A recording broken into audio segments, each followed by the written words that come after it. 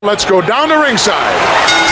The following podcast is scheduled for one episode and is our Vantage Point, the Retro Wrestling Podcast. Outside, we couldn't see it from our vantage point.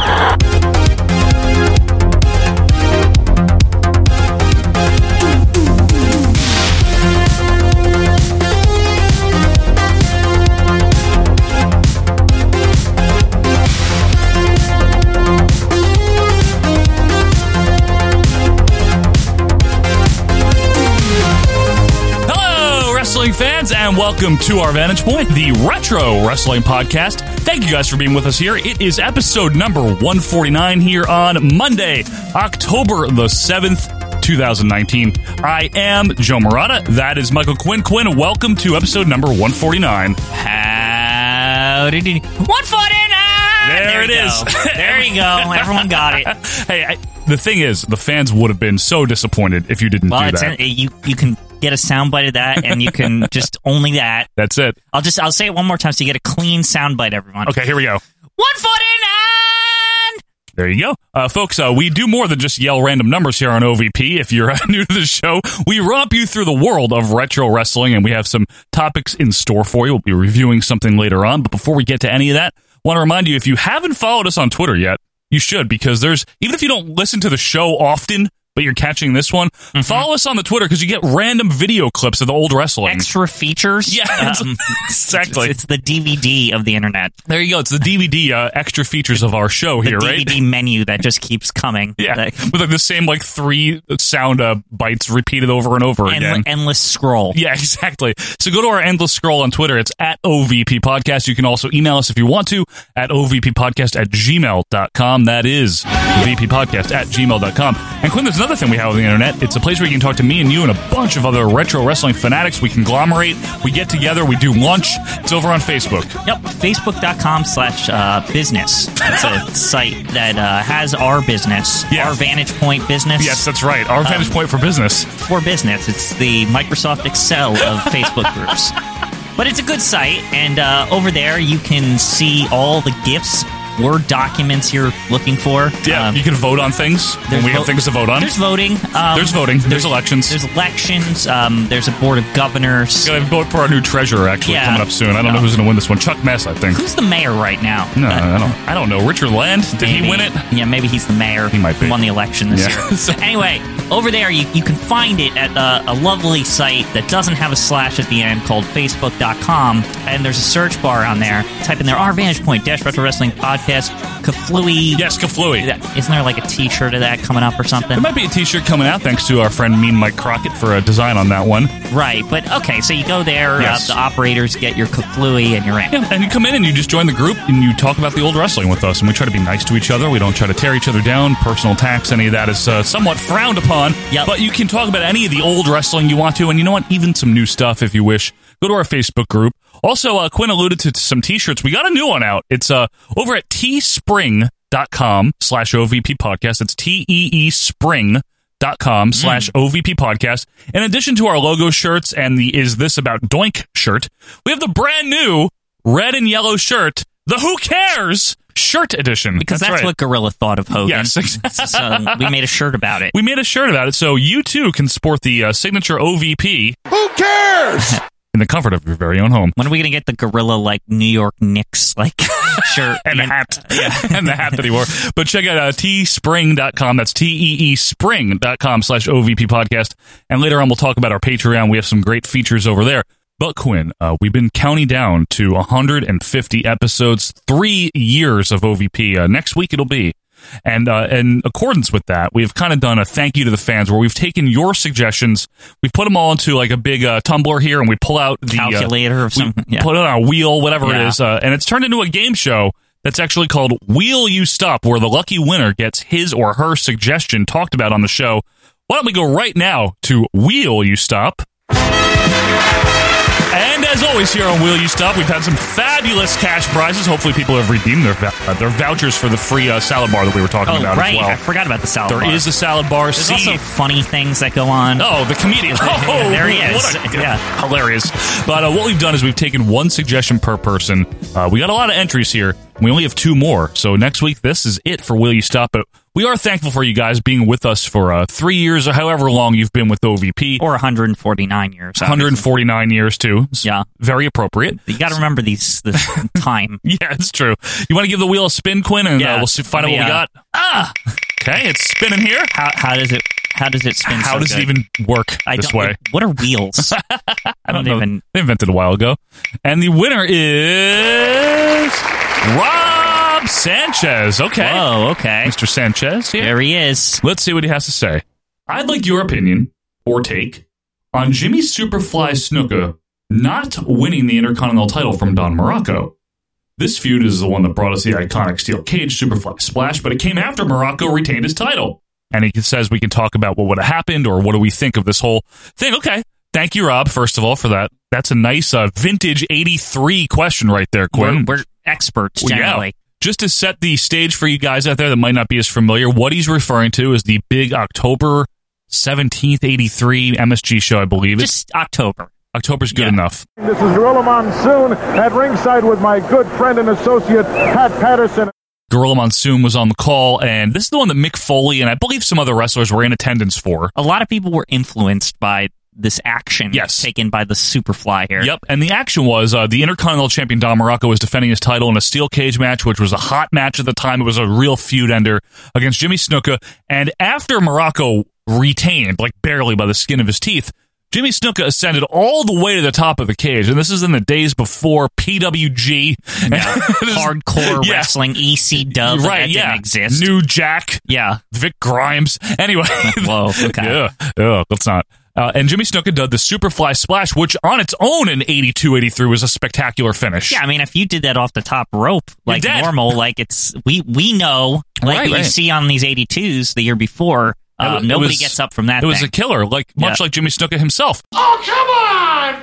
So he does the move all the way from the top of the cage to Don Morocco, and it hits. Yeah, now there's a little bit more to this too. I think. Yeah, go ahead. That sets the stage is that Jimmy Snuka's bloodied. Oh yeah, good point. Don Morocco's all fucked up. Hell of a battle. Is Don Morocco bleeding too? I think they're both bleeding. I want to say that he is. I don't remember offhand. Either way, he it's just this like iconic shot. The camera kind of zooms in on him almost perched like just up there, like perched up there, and Gorilla perched 15 feet high. You know the whole thing. It's great. He's climbing to the top of the steel cage. I don't believe it. Superfly perched 15 feet high. Oh my God. He's bleeding, and it's like, oh man, and it's like he's gonna really like. This is it. Like Don Morocco, like maybe he retained, but I don't think he's gonna live. Like, right, exactly. Like he might not like be able to ever wrestle again. Right, and he jumps on him and he hits it, and that's beautiful. That. Flashbulbs going off, and and in the murky, smoky, sweaty, stinky early '80s MSG, it just looks awesome. Like it looks really good. The real grit of it. You can see why like hardcore wrestling specifically was very inspired by it, just because of the whole atmosphere and everything. Absolutely. And it inspired one Mick Foley, who was there in attendance for that show. Right. Came down from Cortland University, I believe it was, up in upstate New York. Now, the thing that we mentioned at the top here, and that Rob mentioned in his question, Quinn, Snuka didn't win the IC title. I'm going to say I think that's the right thing, truthfully. Well, okay. What are you thinking? So, as we've seen on this wonderful program called Championship Wrestling every week. Yeah, we started watching in January of 82, and we're up to January of 83. Nothing much happens with the big faces generally once they win their belts. On the weekly Cindies, no. Some guy will come in every month, and nothing major happens until they're like actually like going to lose it or something. Right. Yeah, the common pattern is similar to the world title pattern, which is you have a feud that you stretch over a few house shows, and sometimes the challenger or the heel will win via DQ. Right. And then they'll have a rematch. Maybe there'll be a lumberjack match or in a cage match in this case. Yeah. And you repeat until you have a new champion, like you said. Right. And I don't think like a lot of like controversy and storylines kind of work their way in until 84, 85, 86. I think that's, 84. And I don't know that it really would have done much for Snuka. I mean, case in point, he's famous enough without having won it.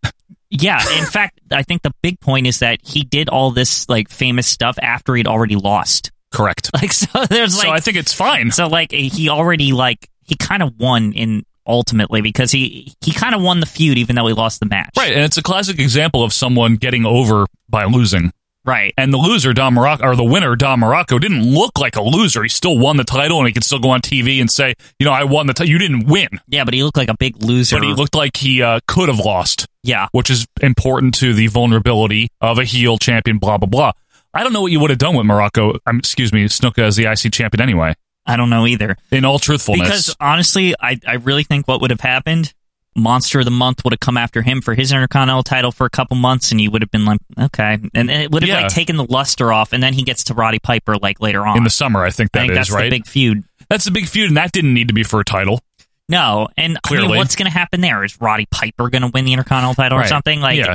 Which he would eventually, but many years later. Yeah. And we're talking, especially with Snuka and Piper, two guys that Piper won the IC briefly, but never had won a title in the 80s or anything like that where they were really hot and on top of the business almost, as on top you can be with Hogan there, and still fondly remembered. I honestly think Snuka, Piper, Jake the Snake, people that, like those were people that never needed belts ever. No, and that's a real thing. They were already considered kind of unbeatable people. Right. And a lot of times people don't need belts as much as the promotion needs a champion. Right. Sometimes wrestlers don't, need belts to be fondly remembered or to be over or to be popular. Yeah, the way I always looked at it with people like that, like Snuka and stuff, it was that they could take the world title if they wanted, but they were too busy with other things. Storyline-wise, you mean, right? Like kayfabe-wise. Yeah, theoretically, I know that they hyped Hogan like he was the greatest thing ever. Of course. But he's a champion. At the same time, personally, to me, it was always like, well, Roddy Piper, if he really focused on it, right? Really focused, or Jimmy the Superfly, or Jake, these guys, they could any given Sunday beat Hulk Hogan, right? But they've got other things to worry about, right? You know what I mean? Fair way to look at it. And the other thing too, if Snuka wins, do we ever get the awesome Morocco Santana? And don't sleep on Tito, who was great in '84. And that feud segued into the Santana Valentine feud, which is really good, which brought it back to Savage in '86. So, I mean, I don't think Snuka... Sometimes you don't win the title. Right. Now... Sorry. One thing that always comes out of this to me is that, do you feel that so many people wanted this, this Snuka thing? Do you think it took, I don't know, the luster or whatever off Jimmy Superfly Snuka? No. Do you think it, made him... not a big deal anymore because then the next big face came along shortly afterwards? No, I don't, Quinn. I think the Piper feud proved that because when you have a guy that came in early '82 and was a heel, and they built the sympathy on him the way they did with the Buddy Rogers, Lou Albano thing, right? Mm-hmm. And then you have him go all the way up to challenging for the IC title. He loses it, but then a guy like Roddy Piper is able to feud with him and keep him over Snuka. That feud did a lot for Snuka. That wasn't just Piper. Yeah. I think the luster was just fine. I mean, Snuka was older already, let's keep in mind. He was already in his... That's true. Climbing up towards 40, I think, by then. Yeah, but I mean, usually that's kind of the prime of a wrestler. Is not 40, Quinn. No, I mean the late 30s. You said climbing up. To me, tail end of the prime, between 35 and 40 is kind of where they make all their money. You know what I mean? For the most part, yeah. That's where the big shit happens. Back then, anyway, yeah. The point being is that he was not a young up-and-comer. Right. He had wrestled for a long time, and his place on the card, if he hadn't, left in '85, was probably going to be somewhere in that upper mid card. I don't think he was ever destined to be a main eventer. He couldn't talk. Yeah, that's the problem. Brother. Then again, Bob Backlund couldn't talk, but different time though. I mean, we're talking Vince McMahon Jr.'s, World Wrestling Federation, where everyone could talk that was on top, right? If they're not, they had a manager that could do it. I mean, that's why people probably thought Roddy Piper should have been the world champion at some point, right? Yeah, but I think the whole idea of should he have won is a good question because logically you'd think, especially in today's day and age where everyone has an opinion, they deserve better than that. You know what? Jimmy Snuka made a lot of money doing that. Not every wrestler cares about how they're booked, Yeah, maybe Bret Hart, but I think not everyone does. I think one part of that question is also that nowadays perspective that people need belts to matter or something. The company needs the belt to matter. When we have discussions like this, I really actually wonder if the perspective of a lot of people, even to this day, about this guy or that guy, why is he not the world champion? Vince is stupid. Oh, look how over he is. It's well, sometimes when a guy is just so over, why do they need a championship belt? Yeah, sometimes you don't. Yeah, sometimes you just don't need that. And I know this sounds weird, but a lot of wrestlers back then, I'm wagering, probably all of them, they knew this isn't real. Yeah. Like, if they lose a wrestling match, again, there's specific people that cared a lot about that, Bret Hart is being one of them. Other guys, too. But they knew it wasn't real. It was all about, like, not dying in the ring, making your next town. Making a lot of money. I don't care if I have a belt as long as I'm making a lot of money. That's kind of what it came down to. Is I believe it was Gorilla Monsoon that said, if you're in this business for anything other than money, you're a fool.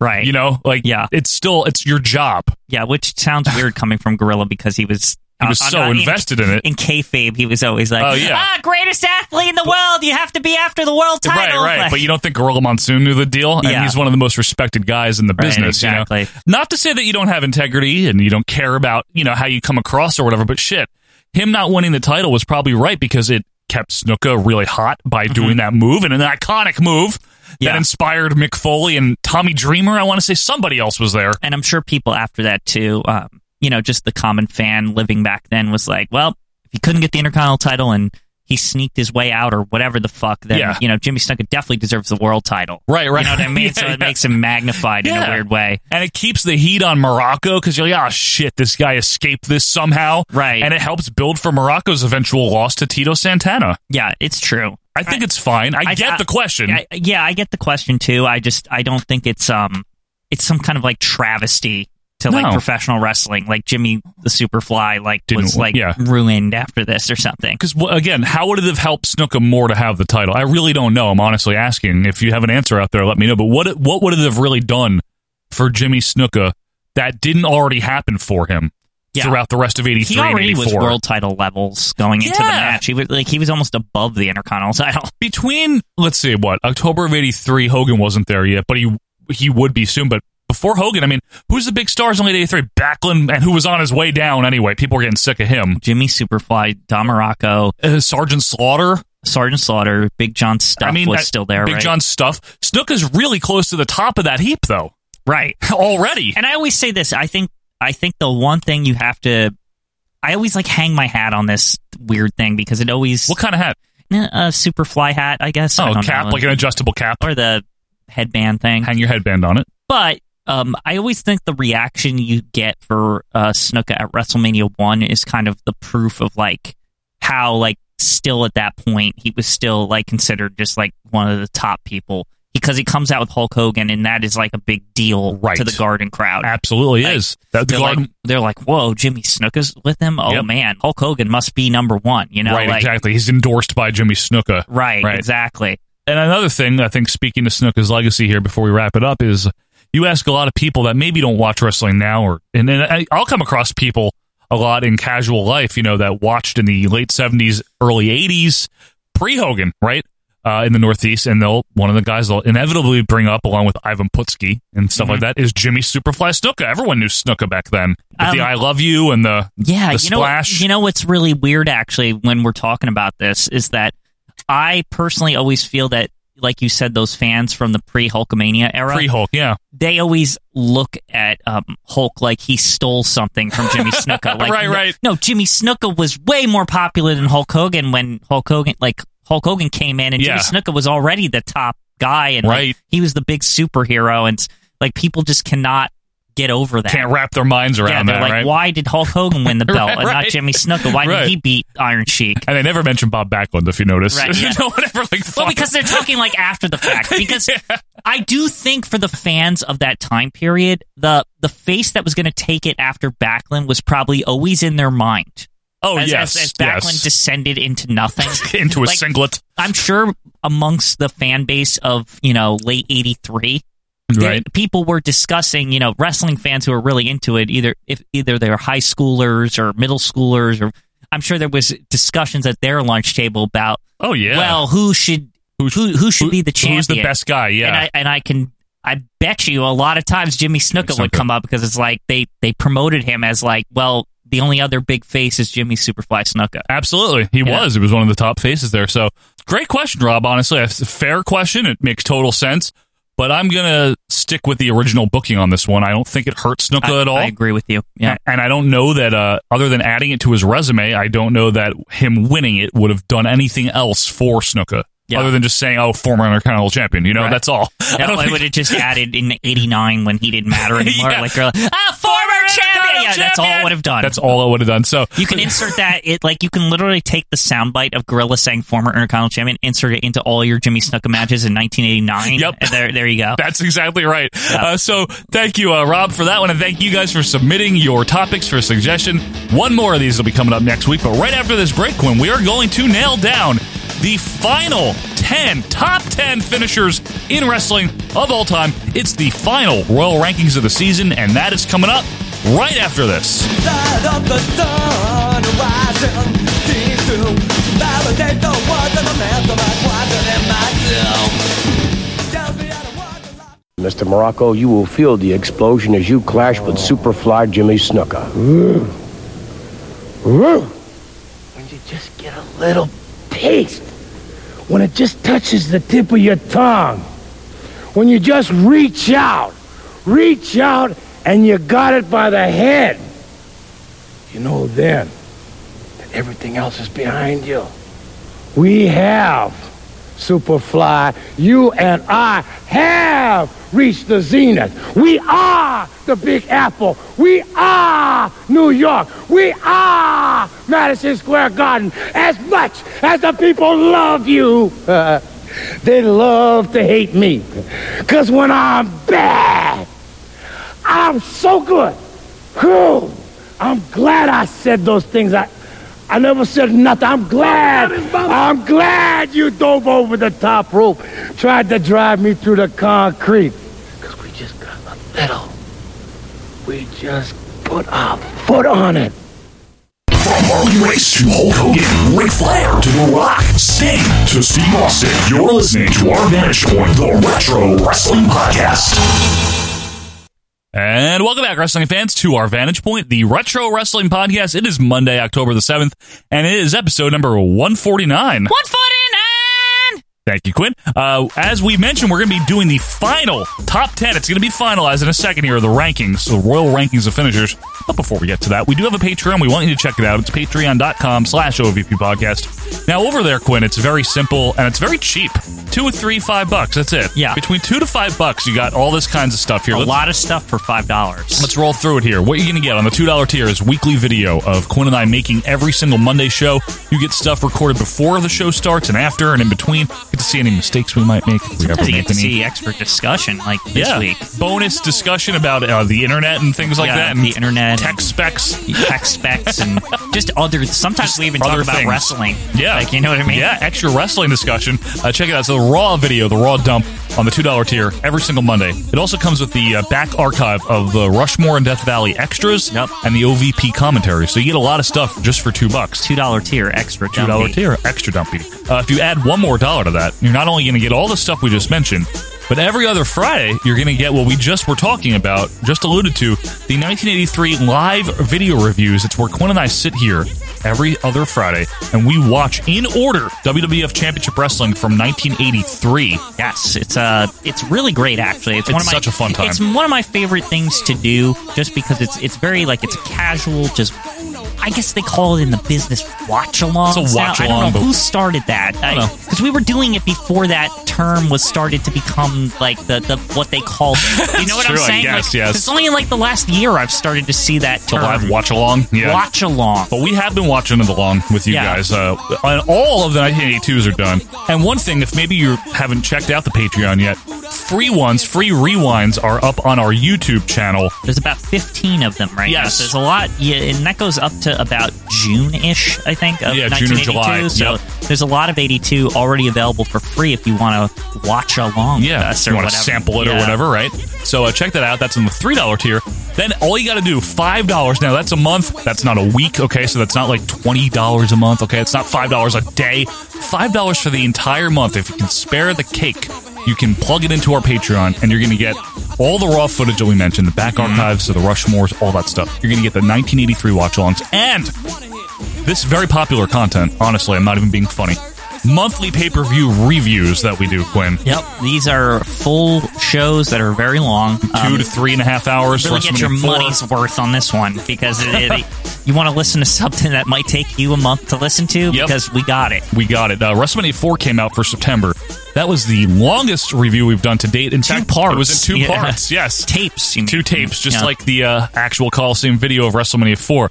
Now, for October coming out soon is going to be WrestleFest 88, which is not a pay-per-view, but we're doing it anyway for completionist sake. Shorter. And it's shorter. A little easier on the ears. Yes.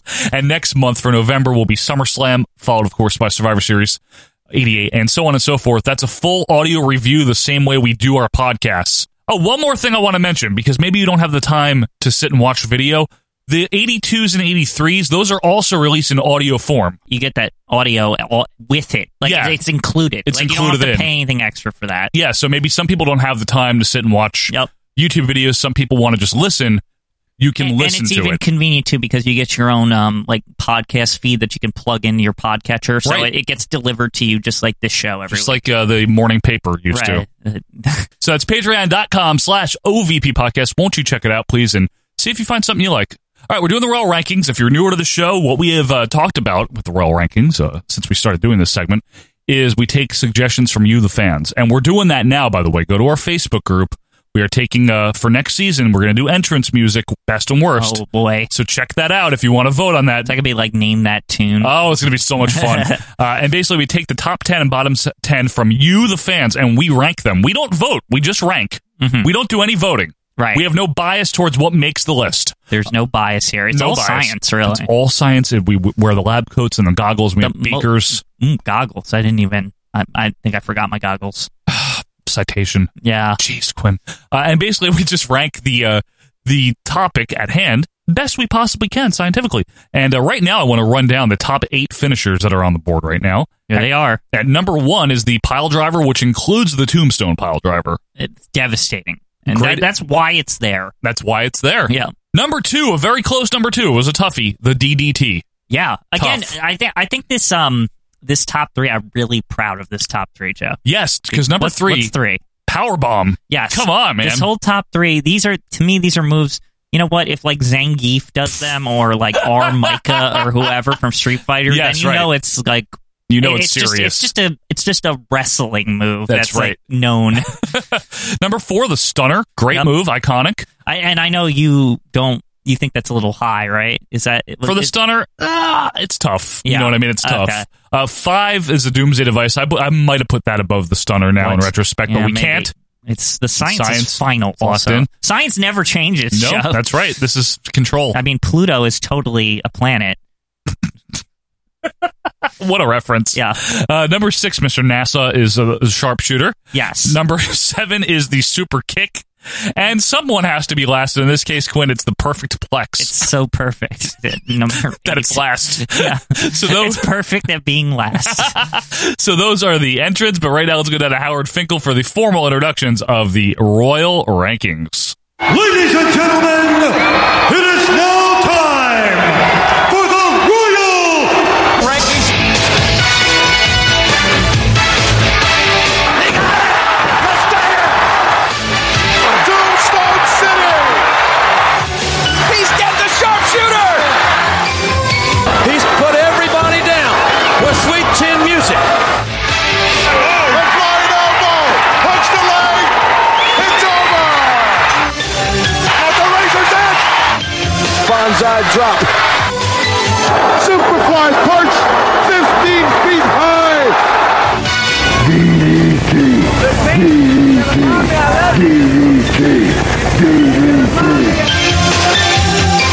It is the Royal Rankings of finishers. The final week, Quinn. This is it. This is it. We'll find out who the best and who the worst. Well, not even the worst. Next week. Top 10. Yeah. So, but who the worst of the best is, we'll find out. The worst of the best. Right Definitely. now, it's a perfect plex. But oh, that's fun. Okay, it's been a long ride here. It's been a fun ride as we've ranked along with you guys. You know, you're giving us your feedback and your opinions here.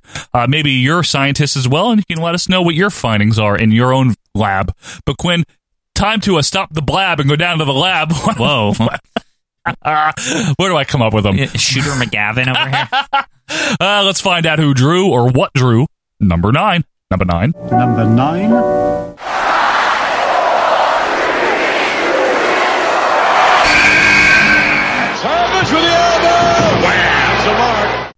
elbow. All right, you know what? Okay. No theatrics here. The When's flying the elbow. Macho Man? Right now. There he is. This is a great finisher. I'm excited for it. You're very excited. I love this finisher as well. Freaking awesome. It's great. You know what the coolest thing about it is? I like any top rope finisher, and it's like rare that they get a lot of accolades. Like people they're like, oh, they're stunts or whatever. Yeah, it's right. anything from the top rope. But right? this is just makes sense. The flying elbow just makes sense as a flying elbow drop. It just makes sense. It makes sense. I'm not sure if it makes sense, because you didn't say that enough times, you flying elbow fluffer fuck. I like it. It's weird because it's so basic at its core. Yeah. It's like it's taking, a normal elbow drop, which is like a sub move. Like it's nothing. Yeah, I know. And it's like, well, what if I go to the top rope and do it? But also, like, is there anybody who did this not the Macho Man as their finisher? I don't know. 'Cause- Probably after him, but I don't know about before him that actually did it as a finisher. CM Punk did the Pepsi plunge, but that as was a like tribute. that was a tribute, and it also wasn't his finisher. Correct. Bailey does it as well because she Right. loves the Macho Man or something, which is Right. fine. Nothing wrong with loving the Macho Man. Mhm. Shawn Michaels did it, but not as a finisher. He Right? did It was just one of his moves. yeah. But Savage used it as a finisher his entire career, as far Right. as I know. Did he have like a weird finisher when he was like the mesh nipple shirt in '99 or something, or was it still I the don't flying think elbow? so. It was always the flying elbow, right? I don't think what up, Mach? Did Yeah, that version. Macho Man Randy Savage, in my opinion, Michaels threw a good one. Punk threw a good one. Really, like very They good. really did actually. I don't want to take Yeah. away from theirs, but Nobody dropped the elbow so majestically, and like it was almost like artwork the way Savage dropped the elbow, man. I think it has a lot to do with the two fingers up right before he does it, and then like you'd see the flash bulbs go because everyone knew what he was about to do. Yeah, even when he was a heel. Yeah. Think about WrestleMania 7, where he drops 5, and each one you get a different camera angle, and they all look awesome. That's to me, we're getting the cart before the horse, or the All horse right, before let's, the cart. let's get whatever. behind the horse or whatever we have to do. Because that is like the apex of it. Let's start. What is this thing? This is where you climb up the ropes and you drop an elbow. That's it. There you go. So That's all it is. We've explained the background. No, but really, the Macho Man was like. I feel like this works so well with the Macho Man's like move set. Oh yeah, if you will. Yeah, yeah. Because the big point about it is because it's like he has the axe handle too. Like that goes hand in hand with it. And that what I always liked about that is sometimes you don't know which one he's going for. Right. And well, the axe handle accompanies the elbow drop, kind of like Jake's DDT with the short clothesline or whatever. Yeah, or the like, knee lift, yeah. It's like not only does it have like that's the move or whatever, Right. it's got like a move that is the fake out move. Yeah, right. And I always like that. That's a good point. Yeah. And it fits Savage's personality, too. Right. The panache that this guy had. I mean, you have Hogan dropping a leg, great. But you have this Savage guy wandering in the summer of '85, and what is his this high-flying, like, flamboyant, he's just, like, all, like, It's different. flashy. It's flashy. Like the Macho Man is. Exactly. And obviously now we live in a time where there's so many high-risk top rope aerial maneuvers. You got 450 splashes and 451 splashes and swantons and sentons and all sorts of flippies and corkscrews and all these things, and that's great, fine. This match I think was slightly better than the Dallas match. But this, for its time, this is like the original high flying move, right? This and the splash and the Superfly splash, yeah, that's true. It was rare in 1985 WWF or 86, 87 even, where a wrestler had a top rope finisher. Think of it. Yeah. I mean, beyond the splash. Anytime anybody would go to the top rope, it was treated like, even if they were just doing something dumpy, like Greg Valentine going to the top rope or something. Like, what's he doing up there? Or like the chop from Steamboat. Yeah. Something. They'd act like it was like the end of the world. Right. It's like, oh, you could terminate your career up there. Like, Right. it's Because it was high risk. Right, because it was sold that way, right? Yeah. And it worked out that way. 15 feet. Yeah. Somehow. It's like 8. Yeah. So Randy Savage dropping an elbow from up there, this precision elbow right onto the chest of an opponent, it just makes sense. And I think the move got a lot added to it over the years. Okay. I think, like, there was the version 1 in a weird way where it was just like, this was his move, right? And Sure. he would do it like up to WrestleMania 4, right? Right. So once we get to 4, we get to see it 4 times in a night. And like, this is like to me, this is like what you were saying about the like most majestic Yeah. version of it, right? Right. So then, like, now it's like, it's associated with this, the music and the pomp and circumstance and Right. the majesty and Miss Elizabeth and yada, yada, yada. Sure. And that's like that era of the move, right? Where it's just a very majestic thing. And then I almost feel like he gets quicker with it when he turns heel. Macho It feels King. that way, yes. Like he gets like, I'm just going to do this to you. Like, fuck you. Like, you know what I mean? Like there's like phases. It's almost like he does it more violently or something. No, later I didn't like when Hogan kicked out of it at a 1 count at WrestleMania 5. That's some bullshit. That was some bullshit. That is when they started to like. Also, like the move didn't have as much impact after that. Savage perched up there, the elbow. He got it. He nailed him. He got it. Cover him much. 1, 2, no. The Hulkster's out of there. But then, this is where you were talking about the 5 At WrestleMania elbows. 7, yeah. This is like the apex of the move. It's like his fond farewell of the move. Of the move being like the worst thing to ever happen. It's like the 5 times to the Ultimate Warrior. Like, I think this actually, believe it or not, I've always felt that this gets hidden in this great match, is this 5 times thing he does. Right. Because to me, this kind of was like the swan song for classic Macho Man. Yeah. And like the It really like, was. And the like, he's like, fuck it, I'm not taking any chances. Like, fuck this guy. 5, yeah. Ultimate Warrior. He stinks. Like, I'm going to finish him off, and there's going to be no way he ever gets up again. And like, even while it's happening, like, Guerrero's like, oh, his career's going to be terminated. Like, you know, like, this is it. 5 elbow drops. Unheard right? of. Right. But what makes it work with the kick out is the whole career on the line. This matters so much that the Ultimate Warrior will dig down as deep as he can, barely conscious, Right, yes. to get up out of it. And the way Savage sells the kick out, too, where Right. he's just like, what the fuck, basically. Remember, he looks at the audience. He's like, what is it going to what is it going to take? Because I think by that point, he starts getting like scepters and shit. Like, he's just like... He gets very nervous. Yeah, he's just like, okay, fuck this. Like, we're going to need weapons. Yeah. Like... Has anybody got a gun? Yeah, really, right? Yeah, seriously. And yeah, I mean, he obviously used it after that. That's the apex, you're right. He used it in 92, he used it 3 when he wrestled. He did it to Yoko at Rumble 93 and tried to pin him in the Royal Rumble. Flair and stuff. Used it on Flair. And then he used it in WCW. There was the infamous reviving elbow to Hogan. Remember, he did it to Hogan to revive him that one So time. dumb. It's very WCW. What's Savage going to do? Savage trying to wake Hogan. Savage trying to wake Hogan. He's going to turn on Hogan. I told you.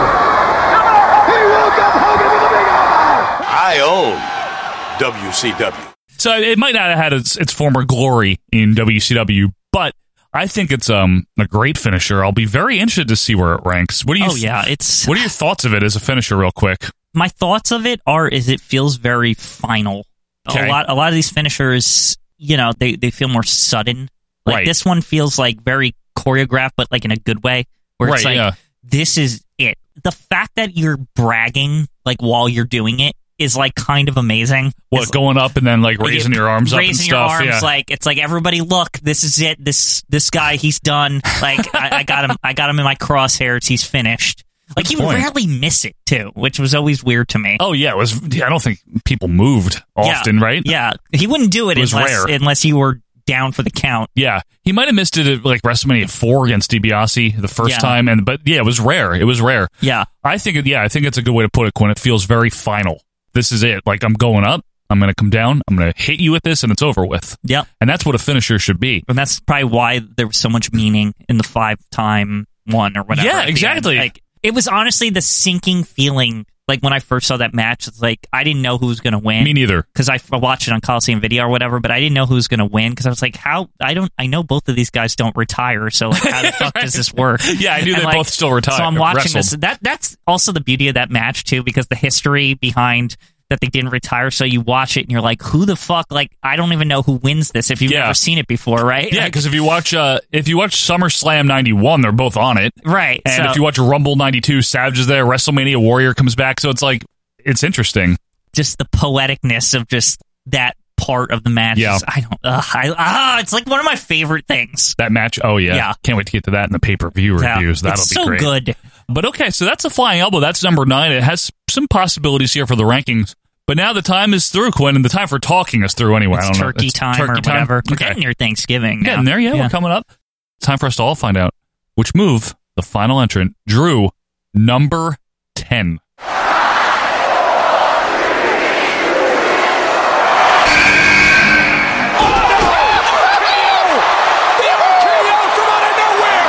Please note, this episode was recorded prior to a recent comment made by Randy Orton on Twitch, which may reveal a long-standing sneaking suspicion that he is in fact an asshole.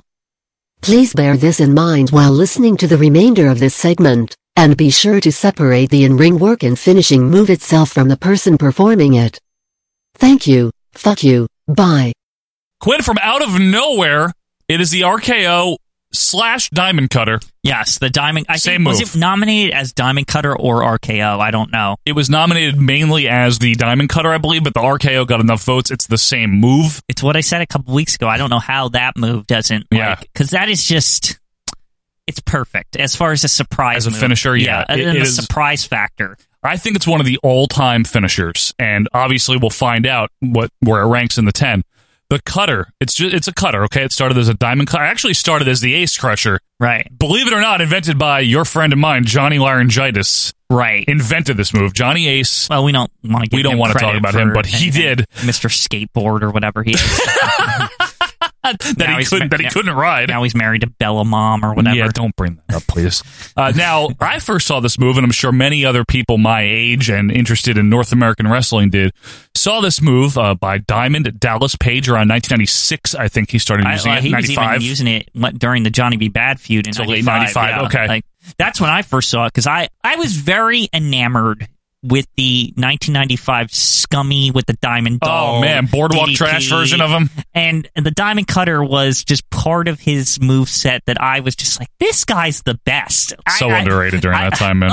Even as a heel, I was like, who can so beat good. him? Who's ever going to take the TV title off him? He was such a hammy, hilarious, scummy heel. He was great. The vignettes but he did, also, it was all good. But he also seemed devastating, athletic. How could you stop this guy? Right. He had all the tools. He had all the tools, and on top of it, he was just a big dick.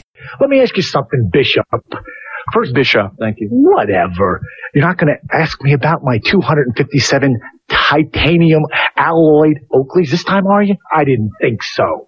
And he had the Diamond Doll. Yep. And Max Muscle, a lot of that run as well. Yes, he did. And man, that when he started using the Diamond Cutter, when he was a heel, it wasn't as over, but well, it was also more deliberate.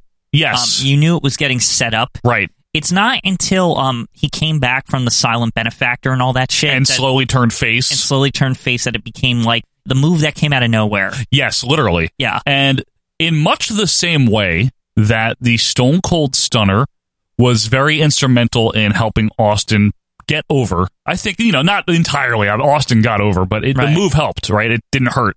The Diamond Cutter, I think in mid-96 or whenever DDP started to slowly turn face, it was summer 96. It was after Slamboree or whatever, when he won the ring thing or whatever. And then they were like, nah, he's face now. And it was right around the time where the NWO was starting to form, right? Because by the time he was face, they were formed, and he was a face against them. Right. DDP catches the man. He got him. Diamond Cutter, get him. That move is really heated up and became very popular, and that's around the time where he started doing it from out of nowhere. Right. It was 96. Yep. And it was always, to me, another thing is like he would do it by surprise on NWO members. Oh, I love like it. People like that were like, come on, join us. And then it was like all of a sudden they slip into the Diamond Cutter and you just be like, how did he do it so fast? Like, remember, like the suddenness of it became kind of like you didn't know, even when like everyone was anticipating it, you still were like, when is it going to come? Because he would like do some teasing sometimes. Right. The move was protected. It was very protected. I don't know. It's like even the NWO guys couldn't kick out of it. Like it was just like, this is, if he hits this and it's a surprise and they don't know it's coming, like that's it. It's over. Yeah. And it's a great finisher for a face because it's one of those pop finishers. We've talked about, there's some finishers that just have a pop to them, like the DDT does. Yeah. And this is one of them. It was the move reaction from the crowd, it was very indicative of the era of that. I think WCW, especially the Nitros, don't get enough credit for this.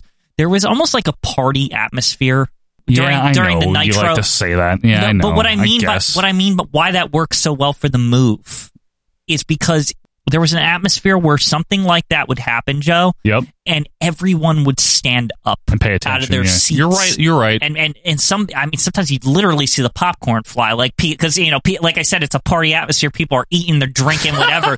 I just remember looking into those crowds and just seeing guys just raise their fists. Yeah, like, well, because it looks so cool, right? Yeah, it's like, and they, some of them, a lot of these at this time, a lot of people are going to wrestling shows for the first time, and you get that raw emotional reaction from this party-like atmosphere of the crowd, and it really just worked with that move so well. It absolutely did. It's a great finishing move. It's technically, it's not the same move as the stunner. It's similar. It's you put him in like a 3/4 face lock, but instead of slamming them on your shoulder, which is what the stunner is, you're slamming them into the mat. Right. That's just we didn't talk about the mechanics of it. That's essentially what it is. Yep. It's almost like a stunner, but they don't fall on your shoulder. They fall right onto the mat, which I think is better than the stunner, truthfully. Yeah, no, it seems better. I don't know physically which would be worse. I don't either. I don't want to find out. I think though, we've talked about the Diamond Dallas Page, but like Randy Orton, I feel, took it to another level. He did, and it's the only real difference in the application of it is Orton lands a little differently than DDP did. Orton lands like more jumpy, like he's more jumpy about it and lands a little floppier. He puts his body into it a little bit more. That's all. I think that was just a modification that he made over time. I think so, yes. Randy Orton's from a time where they would pick out a thing for the guy and market him in a certain way. I always felt Randy Orton made it his own once he was told that's his move. Like, I think so. Because it really became his thing. Yeah, Randall Kenneth Orton, right? That's what it's named after, the RKO. And I want to say this because I never get to talk about Orton, but it's rare here. I really feel he's one of the more underappreciated guys of the modern era. Oh, totally, Quinn. I totally agree. Like, he is just very good at what he does. I think he got swooped up in the endless John Cena feuds and people... Well, yeah, the booking wasn't always good. But let's be honest. He always showed up when it mattered. And I think that's the thing about him. Now, his move, on the other hand, this got turned into like... a meme? Yeah, and actually, it's one of the first wrestling moves that I remember seeing a lot of GIFs about. Well, because it's such a funny premise. But in the modern era, I think there's something to be said about that, is that he owned this thing.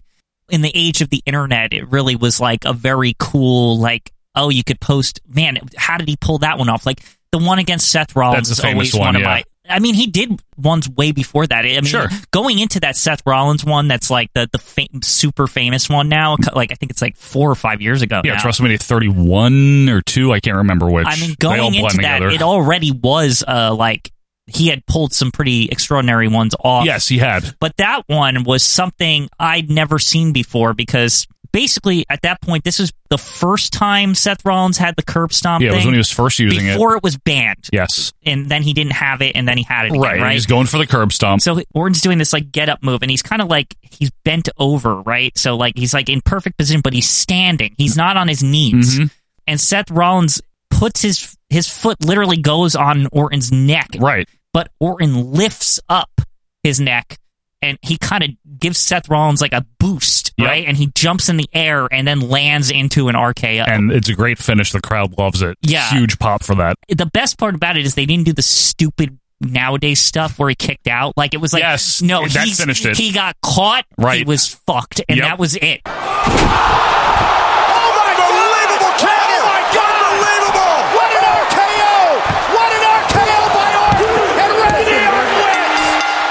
It was such a good finish that people forgot about the fact that, like, Seth Rollins was the up-and-comer and he should... Like, people were just like, no, fucking Orton got him, and that's it. Like, and he should win. As often things do in wrestling, when they make sense, people don't complain about it. Right, because exactly. It just makes sense. And that move definitely is a great finisher. Yeah, Orton made it his own. Orton became a meme out of it. The RKO out of nowhere, which is where he's comically inserted into people falling, like gifs of people falling. It's also one of the only times Michael Cole said something that stuck. Yeah, that out of nowhere. Yeah, out of nowhere. I'm sure he was told to say that, too. Right. Okay, I got it, sir. I just didn't know if you want me to hit it every time, but I'll do that from now on. And much the same way that DDP would do the Diamond Cutter out of nowhere, the RKO out of nowhere took on an even greater life. Yeah. I think it's a fantastic finishing move. I am very excited for its potential here in the rankings. Me too. Win, definitely. because it is it's maybe one of the greatest of all time, at least in the top 10, obviously. Well, I mean, all these moves are top 10 finishers, right? So if there's anything, you have anything else you want to say about it before we get to the rankings? No, I think I'm good. I think I've said what I wanted to say. Same. What about you? I think I'm good. I think it's a great move, whether it's DDP or Randy Orton. And I think it speaks volumes for the Diamond Cutter to begin with that the WWF answered with the Stunner. Yeah. They wanted a pop move of their own because the Stunner didn't come until after the Diamond Cutter. Response to the Diamond Cutter. It was, yeah. So, all right, it's the ranking time. Let me run them down real quick, and then we will get to it here. It's Pile Driver at number 1 with the Tombstone. Number 2 is DDT. 3 is the Powerbomb. 4 is the Stunner. 5 is Doomsday Device. 6, Sharpshooter. 7 is the Super Kick, and 8 is the Perfect Plex. For the Flying Elbow, Quinn, I think we can say it's better than the Perfect Plex. Yeah, everything's better than the Perfect Plex. Is it better than the Super Kick? Yeah, definitely. More majestic, more final. I think final. it's better than the Sharpshooter. I think the Doomsday Device is where it runs into its first problems. I'll acquiesce. What are you thinking? What are your thoughts on that? So I look at them as like kind of both sort of high risk maneuvers. Yeah, they're the only 2 top rope moves on this list. They spell certain doom for their opponents. They're protected. I mean, like very much so. Very protected moves, especially the Doomsday Device. The Doomsday Device, again. They'll always knock against the Doomsday Device to me as a tag team move, and whenever you're up against a singles move, it's kind of like, I know. What do you like? I agree with you. Yeah. We did allow tag finishers. It's the only one that made it. So the other part about the Flying Elbow is I feel like the setup, while in a real fight, yeah, it's a little convoluted, like how it would happen. You can still do it. It's still less convoluted than the Doomsday Device. It is. I mean, wasn't there a clip of someone doing the Flying Elbow to someone in the baseball game or some kind of sporting event? I'm sure some doofus jumped off of something when it's he was real. Like fighting his friend. Whatever. It's real. Yeah. All right. I agree with you there. I think legacy-wise, you give the nod very slightly to the Flying Elbow because people do it as a tribute. It's also like iconic based off like WWF stuff that True. That is burned into people's heads. Although the Doomsday Device, I think, is very iconic as well. Has a great legacy as a finisher, though. The Doomsday Device always came off to me personally as something that more of a legend, because the NWA stuff was more territorial and it wasn't on like pay-per-view as much. Right. I always looked at the Doomsday Device as like this more of this like legendary. It had like some kind of mystique to it, like John Henry. Like I was like, oh, there's this move, the Doomsday Device. Right, you've heard of this? It's like the somebody guy climbs on the ropes. Somebody they break all their necks. They break their necks with it. These guys, they're 300 pounds, right? Like that type of thing, right? Right. Like you whisper about it, There's whispers about the Doomsday Device, but the Flying Elbows. The Flying Elbow is so well known. Did that to Hulk Hogan. Yeah, Hulk Hogan on national television, right. and then pay-per-view and like epic events and stuff, and winning tournaments and blah, blah, blah. Yeah, I mean, it did win him the world title. Yeah. One world title, because he won the other one with a roll-up, I think. The WrestleMania 8. So actually, did he even... But he hit the elbow drop at the end of the DiBiase match. Yeah, right? after Hogan hit him with a chair. Steel chair. I always liked the Macho Man still, he just didn't pin him. He's just like, I'm going to do it with my move. Of course. I'm not going to give Hogan credit there. I actually think that the Doomsday Device is probably might have to hold its spot, Quinn, where it is. I don't know. I'm thinking, I mean, the Flying Elbow, the end of its run was...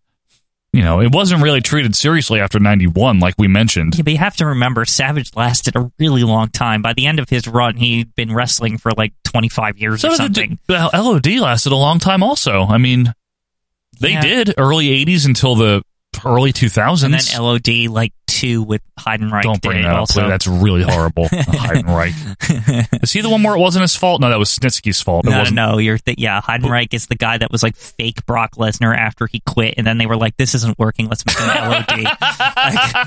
He was pretty bad. Yeah. Good look, though. But all right, well, why is the Flying Elbow better than the incumbent Doomsday Device? Why should it take the spot? It's just so majestic and just great. Like it is. No, I love it. I mean, people really it's one of those moves again where it's like, I feel like a lot of people know what it is. If you said Doomsday Device nowadays, I don't know that the common person would be like, what the fuck is that? Like, I guess, Quinn. I think like being memorable has a lot to do with things. Well, I think to the wrestling fan, they're equally memorable, though. Yeah, no, to the wrestling fan, yes, but to the the every person who watches wrestling. If you said Flying Elbow, I think they would know what that is. Probably. Maybe they know who the Macho Man is anyway, and they might they might know it as the thing that the Macho Man It's did. probably more of like the stunner effect about how like why the stunner is so highly ranked is because it's associated with such a high profile figure. Okay. I can put it above the Doomsday Device, but I think that's as high as it goes. I don't know if it eclipses the stunner. Yeah. The stunner, Quinn, is the tough, problem with man. the stunner is that it's like, as popular as the Macho Man was, he was always second fiddle to Hulk Hogan. That's not to say that, how do I put it? It's not to say that, like, was Macho Man's second fiddleness, was that, because wrestling was so big in the 80s, right? Yes. Did it outrank the heights of, like, I always think this is such a weird, this is almost like a separate discussion, but I always think it's weird that, like, was even the second fiddle people in the 80s, right? Were they more popular than the top people in the Attitude Era? No. Steve Austin was arguably just as popular as Hulk Hogan. Or Macho Man. Yeah. A shorter run, a much shorter run than Hulk Hogan.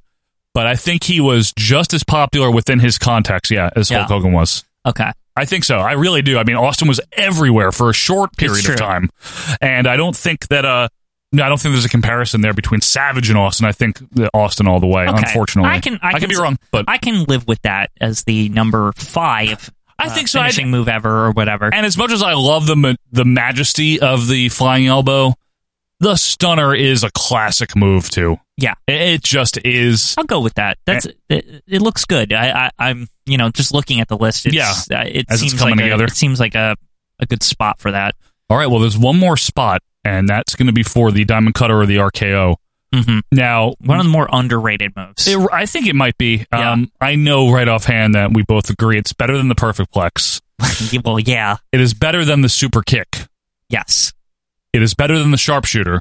100%. It's better than the Doomsday Device. I think it's just so well done. It's like it's quick and it does what it needs to do and it feels like it's devastating and it looks devastating. To be laid out flat on the mat like that, have your face hit the mat from high altitude or any altitude. Dare I say it seems more stunning than a stunner. That is actually where I wanted to take it up to and have those two moves fight it out for this spot first. I know I'm jumping the flying elbow already, but it's okay, Quinn. I was going to go there anyway, in all truthfulness. The stunner versus the Diamond Cutter. One is a move that Steve Austin did to various authority figures. Austin, he just attacked the commissioner! Santa Claus. Oh, Stone Cold just started Santa Claus! All sorts of different characters. Stone Cold just stunned Linda McMahon! Outside the context of a wrestling match. Right. Meaning it was Austin's signature, like, taunt almost. It wasn't just a wrestling finisher. Yeah, but I mean, like, he would do it to The Rock, for example. And he The Rock won would matches act with like, it, yes. act like it was the worst thing that ever happened. Vince acted like it was the worst thing that ever happened. You name the opponent. You know, Triple H. All these people Austin feuded with. He stunned Donald Trump at WrestleMania 23. I mean, if you interacted with Steve Austin, it didn't matter if you were a celebrity or if you're a like, heel or a face. It almost seemed like, even like a Donald Trump, it almost seemed like, hey, can I be in the like, you know what I mean? Like literally anybody, like, it's like, oh, I'm going to be in the ring with, he's got to do the stunner, right? Like, it's just like, it was do like the stunner, do the stunner. It's like an honor. Yeah. You know what I mean? You can't say the same about the RKO or the Diamond Cutter. No, but that's one thing about it. But in a very bizarre way, and I think the age of the internet, I think this is what Randy Orton contributed to the move, is that it became so popular. And to this day, RKO out of nowhere. That's a great meme. If Diamond Dallas Page was still wrestling today, it would just be called Diamond Cutter out of I still think that but what I'm saying is I still think, like, in the age of the internet, that move is so, like, it can just be so easily captured in a 2-second GIF or and be sent along on a tweet somewhere, and there's something to say about that. Absolutely. Let's not forget either that DDP, didn't he wind up getting into a little legal dispute with Jay-Z about the Diamond Cutter hand motion? Yeah, there you go. I totally, we didn't even talk about that. The fact that, like, it had like a symbol, a diamond symbol, and like it Feel the Bang had a catchphrase for yes. the move. See, you know what I mean? Like, that's something to it. You don't get a lot, like with a finishing move. Oh, it's tough because I think this, okay, and you tell me what you think of this. I think the stunner is the more popular overall move, but the RKO slash Diamond Cutter is a better finisher, and because of the meme. Yeah. The meme factor. Yes. In its day, even when it was just the Diamond Cutter, it was huge. Here's the thing: is that huge, tremendous. There was the internet existed, but there wasn't like GIFs and stuff. That's the thing. Like, but what I will say is this: is that it sold T-shirts.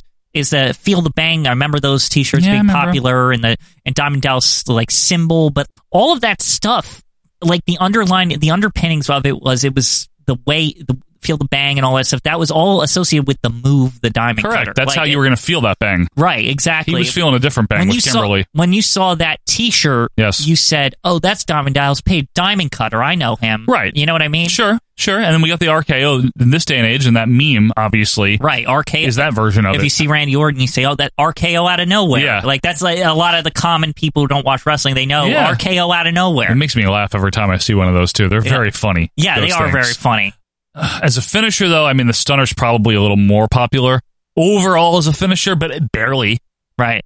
I mean, look, Steve Austin was on top of the world for a few years in wrestling, and then anytime, like you said, any interaction with Steve Austin is almost guaranteed to end with a Stunner, almost. Yep. The other thing, though, is actually in a weird way, the Diamond Cutter has had a lasting impact because new life was breathed into it by having a whole second career centered around it. By Randy Orton, yeah. It's like kind of Randy Orton picked it up in 2002, 2003 or something? Yeah, whenever probably. he came in. Was it always his finisher from the beginning? Yes. In the 02? Yeah.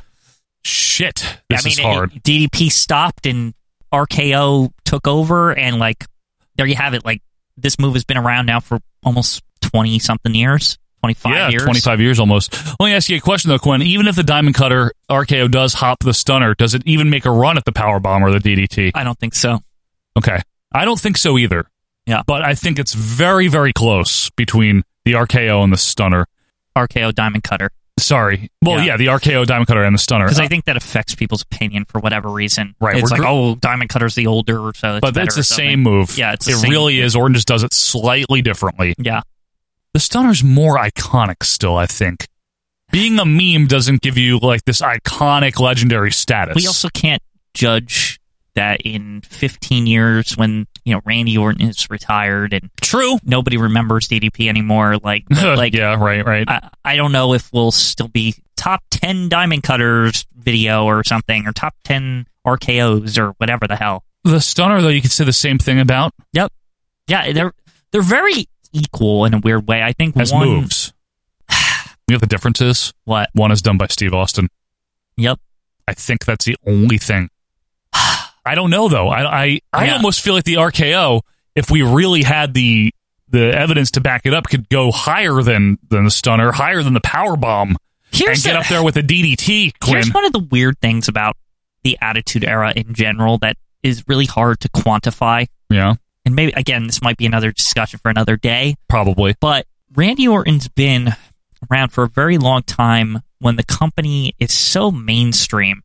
Yeah, but Austin was mainstream too, Quinn. I understand that. What I mean by that is, like, I think there's some kind of like false narrative that somehow everything was more popular in the Attitude Era, but I guess the relentless mainstream way wrestling is now, do things like Randy Orton doing the RKO, do they wash over all the burst of popularity in the 4 years or whatever that was the Attitude Era? I don't know. I know that the crowds aren't into anything nearly as during Orton's era as they were in Austin's era. Yeah, but they were into the RKO. They were. It was a pop finisher, like we've said. Yeah.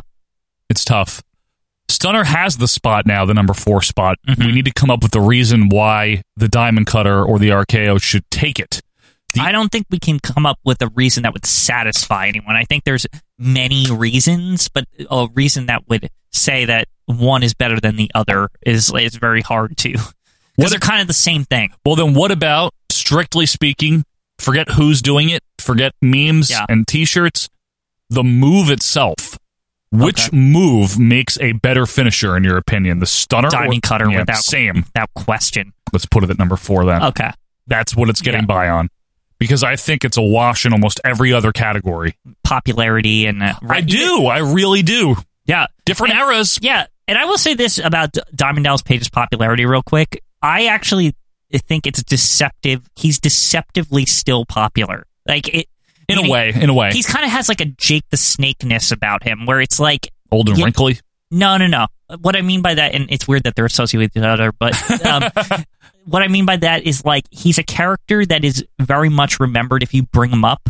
But when you say professional wrestling, they'll say Stone Cold first. Oh yeah. But when people think, they'll be like, "Oh yeah, I was a big fan of the Hulk Hogan and Stone Cold but I also like Jake the Snake and all these other people." And Diamond Dallas Page somehow always kind of makes it into that list for WCW fans. Anyway, yeah, yes. like you know what? He's like one of those guys, like an upper mid carder. That's what he was. Like Snuka, but he's memorable. Yeah, like Snuka. Yeah, he's like a Snuka. Right. Yeah. Never was the big guy. Never was really the guy. Not really. But a lot of people he's part of their growing up is they remember Karl Malone. They always, you know what I mean? Like, and in 15, 20 years, people are going to say that about Randy Orton. Right, exactly. It's like, oh man, he an all-time great, but up there. He was always feuding with John Cena, and he had his number a couple times. Yeah, and there'll be some nostalgia for that, I think, eventually. Definitely. Yeah, and monkeys might fly out of my butt. Is that where it stops, or does it get above the powerbomb and get into DDT Company? No. I think the top three to me are just quintessential wrestling moves. Quintessential wrestling moves. How about that? Yeah, they're like they're in a league of their own. The top three with Madonna. Yeah, and Tom Hanks. Yes, that movie. Yes. What's her face? It's exactly what I was referencing. What was her name? Rosie O'Donnell. she was in it, but who's the main person in it? Oh, what the hell? Denise Richards. No, the main girl in it. What the hell is her name? Denise Richards? It's not Denise Richards. Hang on now. I got to do this before we wrap up. A League of Their Own. Oh my goodness, I am totally blanking. I know her name. Gina Davis. Sorry, Denise Richards. Why was I don't know. Because I looked her up and I'm like, that's not who I'm thinking That's of. not who you're thinking of. All right, let's finalize it, Quinn, because we've done it. We made it, folks. Oh, you know, before we put that music on, okay, I just want to mention that in terms of fan voting. Oh, right. We always say this, the fan voting. Here's the top three. Okay. I'm just going to give you the top three. We don't want to go down the whole list. DDT was number one. Tombstone and Piledriver were number two. And because I'm thinking nostalgia and memorability, the Flying Elbow was number three. But I mean, Flying Elbow made it up there. I wasn't like poor or anything. No, wasn't poor. And in case you want to know, give you a list of 5 that didn't make it. All right, so this is right. By the way, Perfect Plex was the bottom of the top 10. Really? In the voting also. I mean, it made it, but barely. Okay. Here's 5. Who did it make it above? Here's 5 that didn't make it, okay? I'm going to embarrass. Frankensteiner. Yeah, but I mean, that's... Big move, though. Yeah, big move. You're better right. than the Perfect Plex. Yeah, way better than the Perfect Plex. Figure 4, which, Flair, I know. You know what? I'm surprised that didn't come up, actually, because not even just Flair, so many people did it. Oh, I mean, Buddy Rogers. Greg the Hammer. Jeff Jarrett. Garvin. Tito Santana. Yeah. All right. Frog Splash, which I can see. I mean, to me, that's also the Superfly Splash. I would have included the Superfly in that. I don't know the Superfly Splash. How is that not on here? Did not make it. Yeah.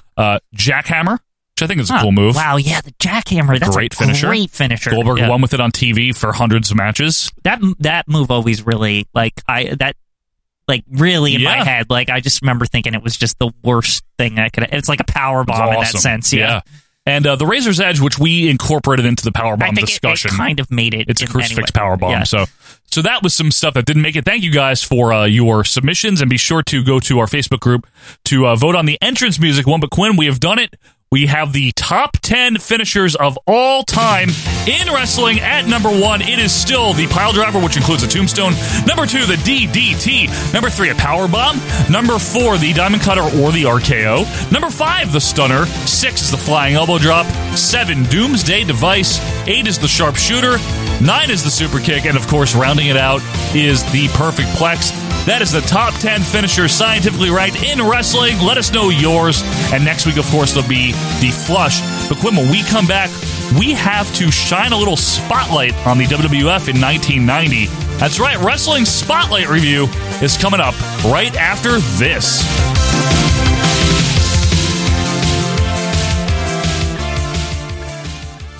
HBO's First Look presents The Girls of Summer. Are you crying? The making of A League of Their Own. There's no crying in baseball! The comedy about the girls who stepped up to the plate when the boys went off to war. Director Penny Marshall, coaches Tom Hanks, Gina Davis, and Madonna. What if my uniform bursts open and oops, my bosoms come flying out? Think there are men in this country who ain't seen your bosoms? For the inside scoop, watch HBO's First Look, A League of Their Own. Premieres Wednesday, July 1st, only on HBO. Hi, this is Jameson. Remember me? Yeah, me neither. You're listening to Our Vantage Point Retro Wrestling Podcast. It's the best. And welcome back, wrestling fans, to our Vantage Point, the Retro Wrestling Podcast. It is, of course, episode number 149. 149! Thank you, Quinn. And Quinn, before we shine the spotlight on WF in 1990, there's some other spotlight shining I think we need to do, right? You got it, sir. There's 3 other podcasts we're going to shine a little light on there. Why don't you check out the wrestling podcast about nothing, which is about wrestling. Mm-hmm. It's not about nothing, even though it says it is. Right. So the lying in the name right there. Already. I mean, why even bother? Yeah. No, but you should bother because it's a great show. It's hosted by 2 guys that have actually worked in the business. One of them is a retired referee. His name is Mean Mike Crockett. The most retired. He is so retired. And his partner hasn't been on the show in like 6 weeks, but it's... Is that true? Yeah, it's something like that. Is that how long it's been Something now? like that. I thought it was only like a week or 2. No, it's the brawler Brian Malonis, an actual wrestler in the actual Ring of Honor. But Mike Crockett makes do because he gets maybe Brian Fury will fill in for Brian Malonis. In general, when Brian Malonis is on the show, it's 2 guys that have worked in the business, but are also fans. Yeah. Unlike Quinn and myself, we were never in the business. We're in the wrestling media. Never at all in the business. By the way, every week you go over WPAN or whatever. Sure. I always think of 2 guys, a girl, and a pizza place for some reason. Well, that's very appropriate if you ever take a look at the 2 of these guys. Oh, boy. Anyway, check out the Wrestling Podcast About Nothing. It is a great show. You get some insight into the business and a fan's perspective and a little bit of the New England mat wars. You know, they're very close to the vest there with that. Happening. They are. They're always happening. So check out WPAN, the Wrestling Podcast About Nothing. And then on Thursdays, there's a show that comes out that, man, oh man, Quinn, if you like quirky. Yeah, that's quirky. I thought you said worky. If you like worky, if you like unique, if you like wrestling, this may not be the show for you. Because Peter Winson, what he does on Greetings from Allentown is he takes an old episode of wrestling, let's say WF All-Star Wrestling, I don't know, yeah, right? For example. Okay, let's say that. We can say it. So he'll review it, like he'll talk about the stuff that happens in the show. You know, Gorilla and Bobby fart around. Or maybe it's Angela Mosco, whatever the case is, right? Yeah, Petey's favorite. But over the course of like an hour and 45 minutes, he'll do the entire show. See, our show's like that long, but our review is short. Petey stretches out the review by talking about anything you could possibly think of. Yeah, basically. The world of sports there, Michael. He'll talk about the Boston Bruins. Yep, all the things, cat piss. And cat piss. All that kind of stuff. Trips to Alaska. Right. Things like that. Evil goatees. You name it. Check it out. It's a quirky, fun take on retro wrestling, and it's called Greetings from Allentown, hosted by Pete Winson. And then, of course, Quinn. And we're above the Mason-Dixon line. Yeah, we're definitely above it. But below that Mason-Dixon line, if you like your straw hats and your John Deere. Yep. And barbecue sauce. There is Booking the Territory with Mike Mills and his crew. They do this booky. They don't do wrestling. They do wrestling. They do the Southern wrestling. James E. Cornette from Kentucky or wherever he's from. Exactly. They do the Smoky Mountain and the NWA, the WCW, if you will, from the 80s, and the Smoky Mountain from the 90s. And it's a great show. It's the unprofessional wrestling podcast. It is Booking the Territory. So once again, our 3 friends of the show, check them out, would you? The Wrestling Podcast About Nothing, Greetings from Allentown, and Booking the Territory. And one more thing here. I know I said it earlier in the show. Want to remind you, for next season's Royal Rankings and Royal Flush, if you want to participate, go to our Facebook page and throw your names on there, okay? Yep. Just throw them in. We got it. The science can only happen if we get the, experiments. Yeah, we need enough experiments to be able to make sure that this one goes well. So check that out. But Quinn, we wanted to do some WF this season. WF, yes. A lot of it. We wanted World to do Federation of Wrestling. And there was a show, and we've done this show Spotlight before. It's not the only time we've ever done it. It's rare because there's not much to it. It's special, I guess. In its own way. Right? Very C. Yeah, very C. So I know I've explained this before, but maybe for the benefit of some newer fans, this doesn't hurt repeating it. Back in the syndication height of the mid-'80s through the early '90s, there were 3 packages that WWF, that they could sell to syndicates, right? Fox 5, Fox 29, whatever it is, right? And the A show was the one that they sold the most of, meaning you couldn't take less than the A. Right, The you A- had to get the You A. had to get the A. Now, if you had the A, which was Superstars, and you wanted another show, you can get the B. Yeah, if you wanted some vanilla with that chocolate, Right. you mix them together.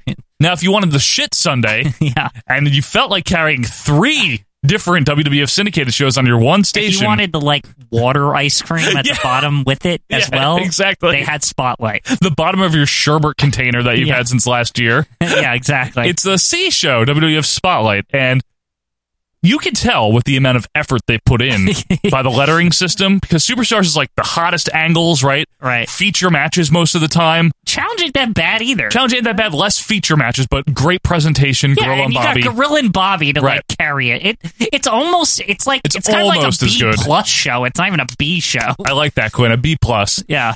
But man, Spotlight, who had a rotating cast of hosts and characters, It's a real piece of shit. it is. They don't even try to edit this thing properly, which you're going to see. Like, there's just cuts to stuff. But the reason I find this show so fascinating is because it was the C show. That means that it was only a few, I don't know how many, but the fewest amount of markets received it because you had to have the A and the B. So this is the least common of the syndicated shows, and it's a real treasure when you come across one of these on the YouTube and you watch all of it. It sure is something. it's a nice waste of 40 minutes. It really Let's is. Put it that way. And the one that we're doing, folks, is WWF Wrestling Spotlight, January 6th, 1990. Obviously, the year has just started, 1990. Great year for WF. It's the end of maybe the Hulkamania era. Yeah. A lot of people say the golden age. I would say the other thing about this era is the polish on the presentation is very peak. It just looks like a well-oiled machine. Like It really this is does. a product that people can buy on the shelf. Absolutely, Quinn. And even on their C level here, they were still heads and tails above almost everybody, if not everybody, right, in terms of production during this time. So yeah, we're right in the beginning of 90, so everything you're going to see is from 89. But it feels very 90s still, though. It feels 1990. It really does. It already feels like they've crossed the threshold into 1990. The things we know of 1990. The things we know of 90, yeah. The Royal Rumble's coming up in only a couple of weeks, so that's a big focus here. But let's get to it, Quinn. And the most interesting thing is we open with that half-assed theme song that they have for Spotlight. Seriously, it's like the fake Superstars jazz music. Yeah. though. It's like a more jazzy version of the Superstars theme. Because Superstars is doom, doom, doom, doom, doom. But it's got that in it, And but this it's one's also like, like- doom, doom, doom. Right, but on top of that, it's like... It's yeah, it's weird. like this weird jazz. Superstars.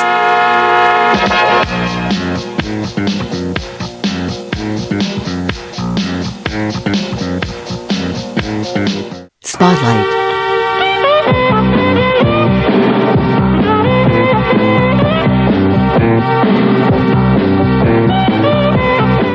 We get a bunch of clips in the intro here from 88, 89, and then, but it ends with Yeah. this shot of the CNE from the big event. That fairly recent, the big event pay-per-view. Yeah, what is Why? that? That's really weird, because everything's like, Hogan from 88. It's all like there's fairly, some Trump Plaza stuff in there, which feels a little dated even at this point. But, it does, but it's new enough. It's newer, yes. Yeah. Not 1986. Right. The beginning of the announcer's intro is cut off, Quinn, but we know that it's Ian Mooney, not Sean. Right. Because the hair is coming back and he's got that tan jacket And he's on. got that weird little gray spot, which is like clearly fake. His hair is so evil. Like, I just don't.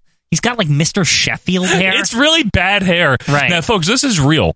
When we interviewed Sean Mooney a long time ago, we asked him, like, so what was the difference? And he was like, Quinn asked about the hair, and the other thing is they made him wear, like, different jackets. Right. Like, That's it. Creepier jackets. And literally, the hair, if you notice... It's like combed the other way. It's real, folks. It's just the opposite direction of the regular Sean Mooney. Because you see Sean in the show, and it's going forward. Right. But It's for Ian, amazing. it's, like, fluffed back. Yeah, it's just, It's upsetting.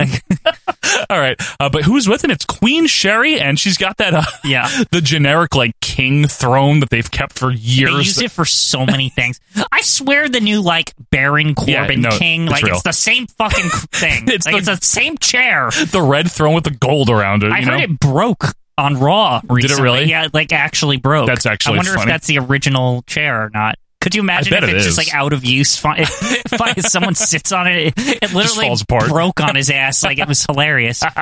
Now, this set, if you want to call it that, quote unquote, is literally one of the laziest things ever. It's just the corner of the studio, and they have the logo in there. Yeah. And Mooney's on like a swivel chair. It looks horrible. Well, I think that's actually part of the humor, because you know how Sean was saying they used to like go in the closet to get stuff for this crap? Yes. This seems like a Sean joke. I'm going to roll over here, huh? No, well, he got a swivel chair because he's like, oh, it's going to look so pitiful next to the throne. Right, so yeah, it's maybe. Like, instead of getting like the normal chair, director chairs, whatever they use. I don't even remember. Like he gets like a shitty like office swivel chair, like the $39.99 one from Walmart. You know that one, Office Max or whatever. Office Max. As Ian here explains, we're going to see Demolition defend against the Colossal Connection later. Mm-hmm. Sherry just angrily butts in to say, she's like, everybody already knows Demolition lost. Thanks, because it aired, on December 30th. It's really she's funny. Acting like Muppet Babies, Miss Piggy, like, and it's like kind of hilarious. Axe and Smash of Demolition. They will defend the belts. Now you know we already told everybody that Andre and Haku was going to win that match. She's like, let me tell you, nobody cares about that.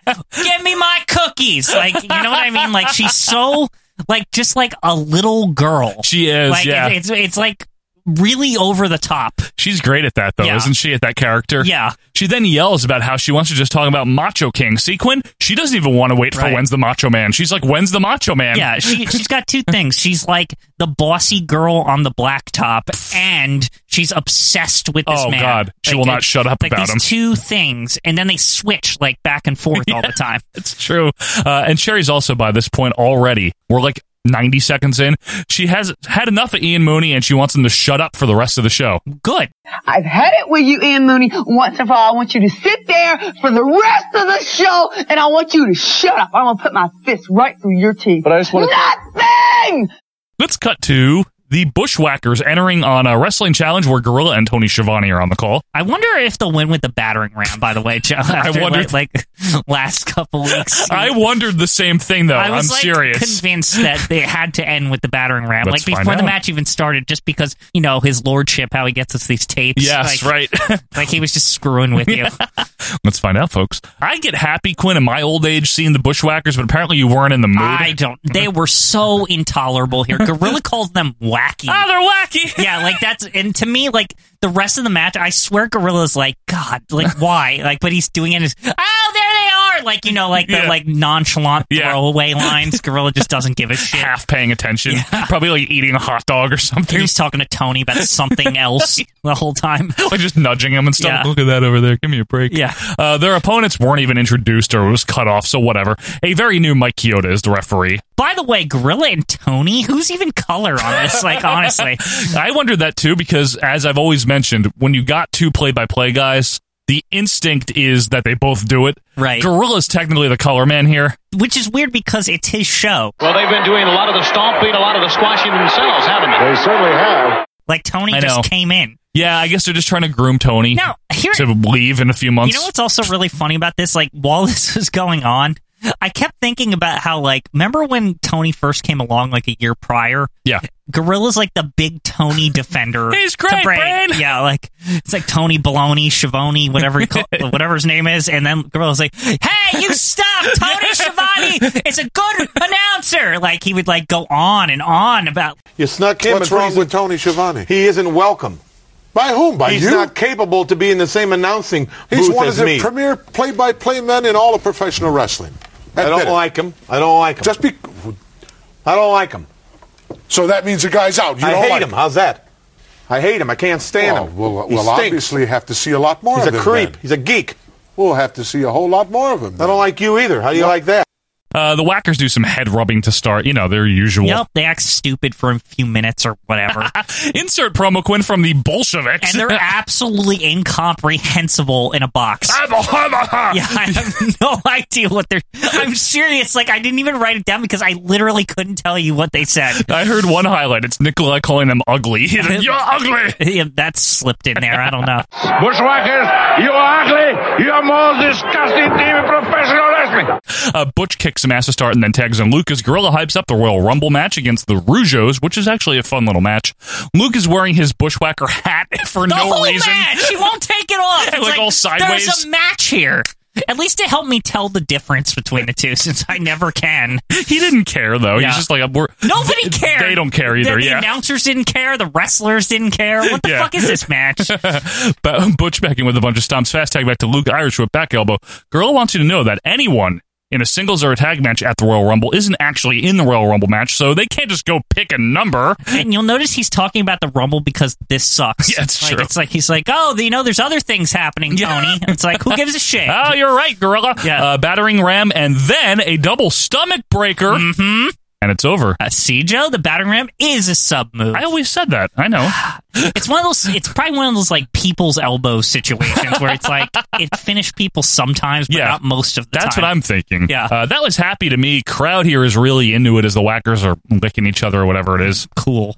All right, let's head over to a special report from the WWF magazine. Remember, they barely even tried. Just like, okay, here's Bushwalker's cut. Yeah, like hard cut. Enough of this.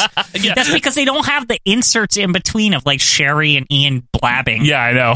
they really don't. There's not a lot of that on this show. No, there's not. No. Yeah. But anyway, it's Lord Alfred here in the control room with his red valet jacket. He hypes up the big Royal Rumble card, which features Jim Duggan versus the Big Boss Man. Was a man, yep. Brutus Buffcake versus Package. Brutus Package versus the Genius, and then we get, of course, a promo from the Genius who does his usual poem with the usual meter. I like baseball. I like Jeter. Right, and prancing. Don't forget the prancing. Yeah, very prancy. Brothers Beverly. Beefcake now with very odd hair, and he has a poem of his own. All the Keeks horses and all the Keeks men, they couldn't put the Genius's hair back on his head again. Between this and WrestleMania 4, he also liked the poetry, huh? What the heck with him? Yeah, but he didn't put, he didn't have the prose or whatever No. you said. Like, he just kind of just said his poetry. Just said his shit. Yeah. He was very beat poet. Yeah. We'll also have the submission match with Greg Valentine versus Ron Garvin, which I think is actually really good. I can't wait until we get to Isn't that in match the review. really long? I remember. It's like 16 minutes or and something. It's just about the stupid, like, they got those braces on or whatever. Don't ruin it for me, man. It's a good match. It's real, though. It's a good match. Hands of trash. Okay. Hey, Brother Love, of course, is also going to have Sapphire and Sherry. We all know how big that scene was. Now, I like that. That's one of my favorite things. Sherry says, yeah, fat. Like, she just, like, makes She's fun so of her the mean. whole time. But then, like, Brother Love gets involved, remember? Right.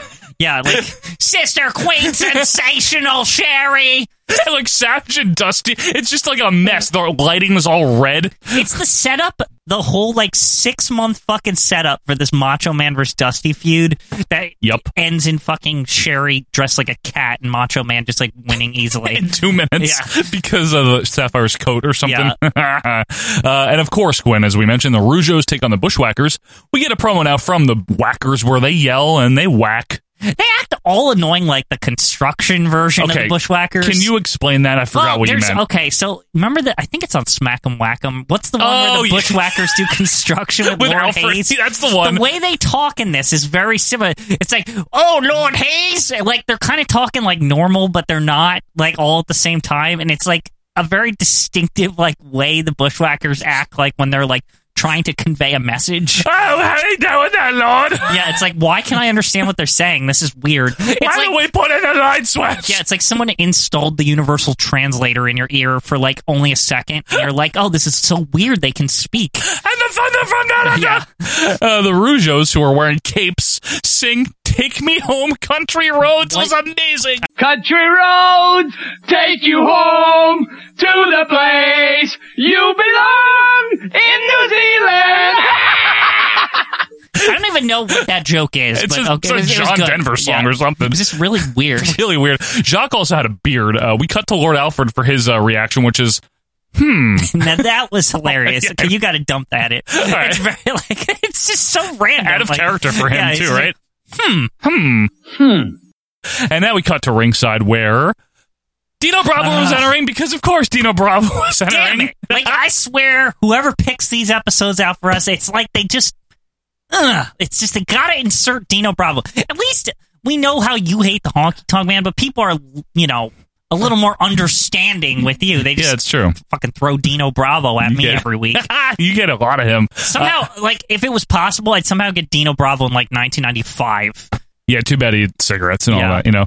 He's accompanied, though, Quinn, not only by Jimmy Hart, but also the Canadian Earthquake as well. Of course, it is the Earthquake support version of Dino. Your least favorite, right? The one where it's like he just never wins on his own, ever.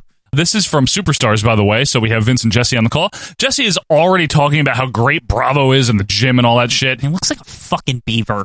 He's already morphing into that WrestleMania 7 version. Yeah, with the weird hair and face. Yeah. Bravo's opponent is Reno Riggins as the crowd chants USA. Now, Reno has very happy underpants on. What do you mean by happy? Because they're just like rainbow, but they're the underpants kind. You know what I mean? Yeah, I know. It's just like very jolly. They're very, very pleasant. They're just nice. Earl Durrell is the ref here. Riggins with some hot counters, but Bravo nails a clothesline. Insert promo from the Warrior, who bitches about being attacked by Bravo in Earthquake, and something with Bravo's skin burning. Yeah, moving on. Back suplex and an elbow by Bravo. They add sweetened booze over the real ones for whatever reason. Like, it wasn't even necessary. It's like people are just like, this sucks. Like literally, like you hear them cut over the original yeah, booze. the original booze, right? And you're just like, why did they even insert them? Like, there wasn't even a point. Like, Dino Bravo was hated on his own. He doesn't need helping booze. Yeah, he doesn't need helping booze. We could use some helping booze right now to get through this match here. Seriously. It's so long. It is. Side slam by Bravo, his shitty, stupid finisher. And then he hits another one.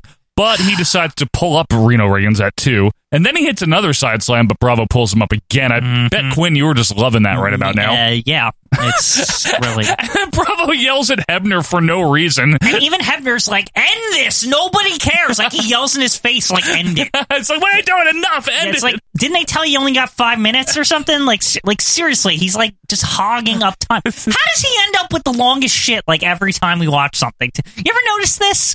He always is just like hogging up time on the show. He's so good at it. Just go away. Ugh. Another side slam, and Bravo again pulls up Riggins. Please stop. It's like the 4th time by this point. 4!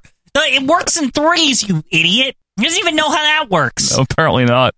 Bravo stomps away, so the Warrior just runs in to kick his ass out of nowhere. Good! Bravo is way too big for his britches here. Enough with this dork. Even the Warrior's like, I'm not waiting for this. Like, this sucks. This is why I think Dino Bravo might be to you what Honky Tonk is to me. He's a heel, and you don't like the heel. It works.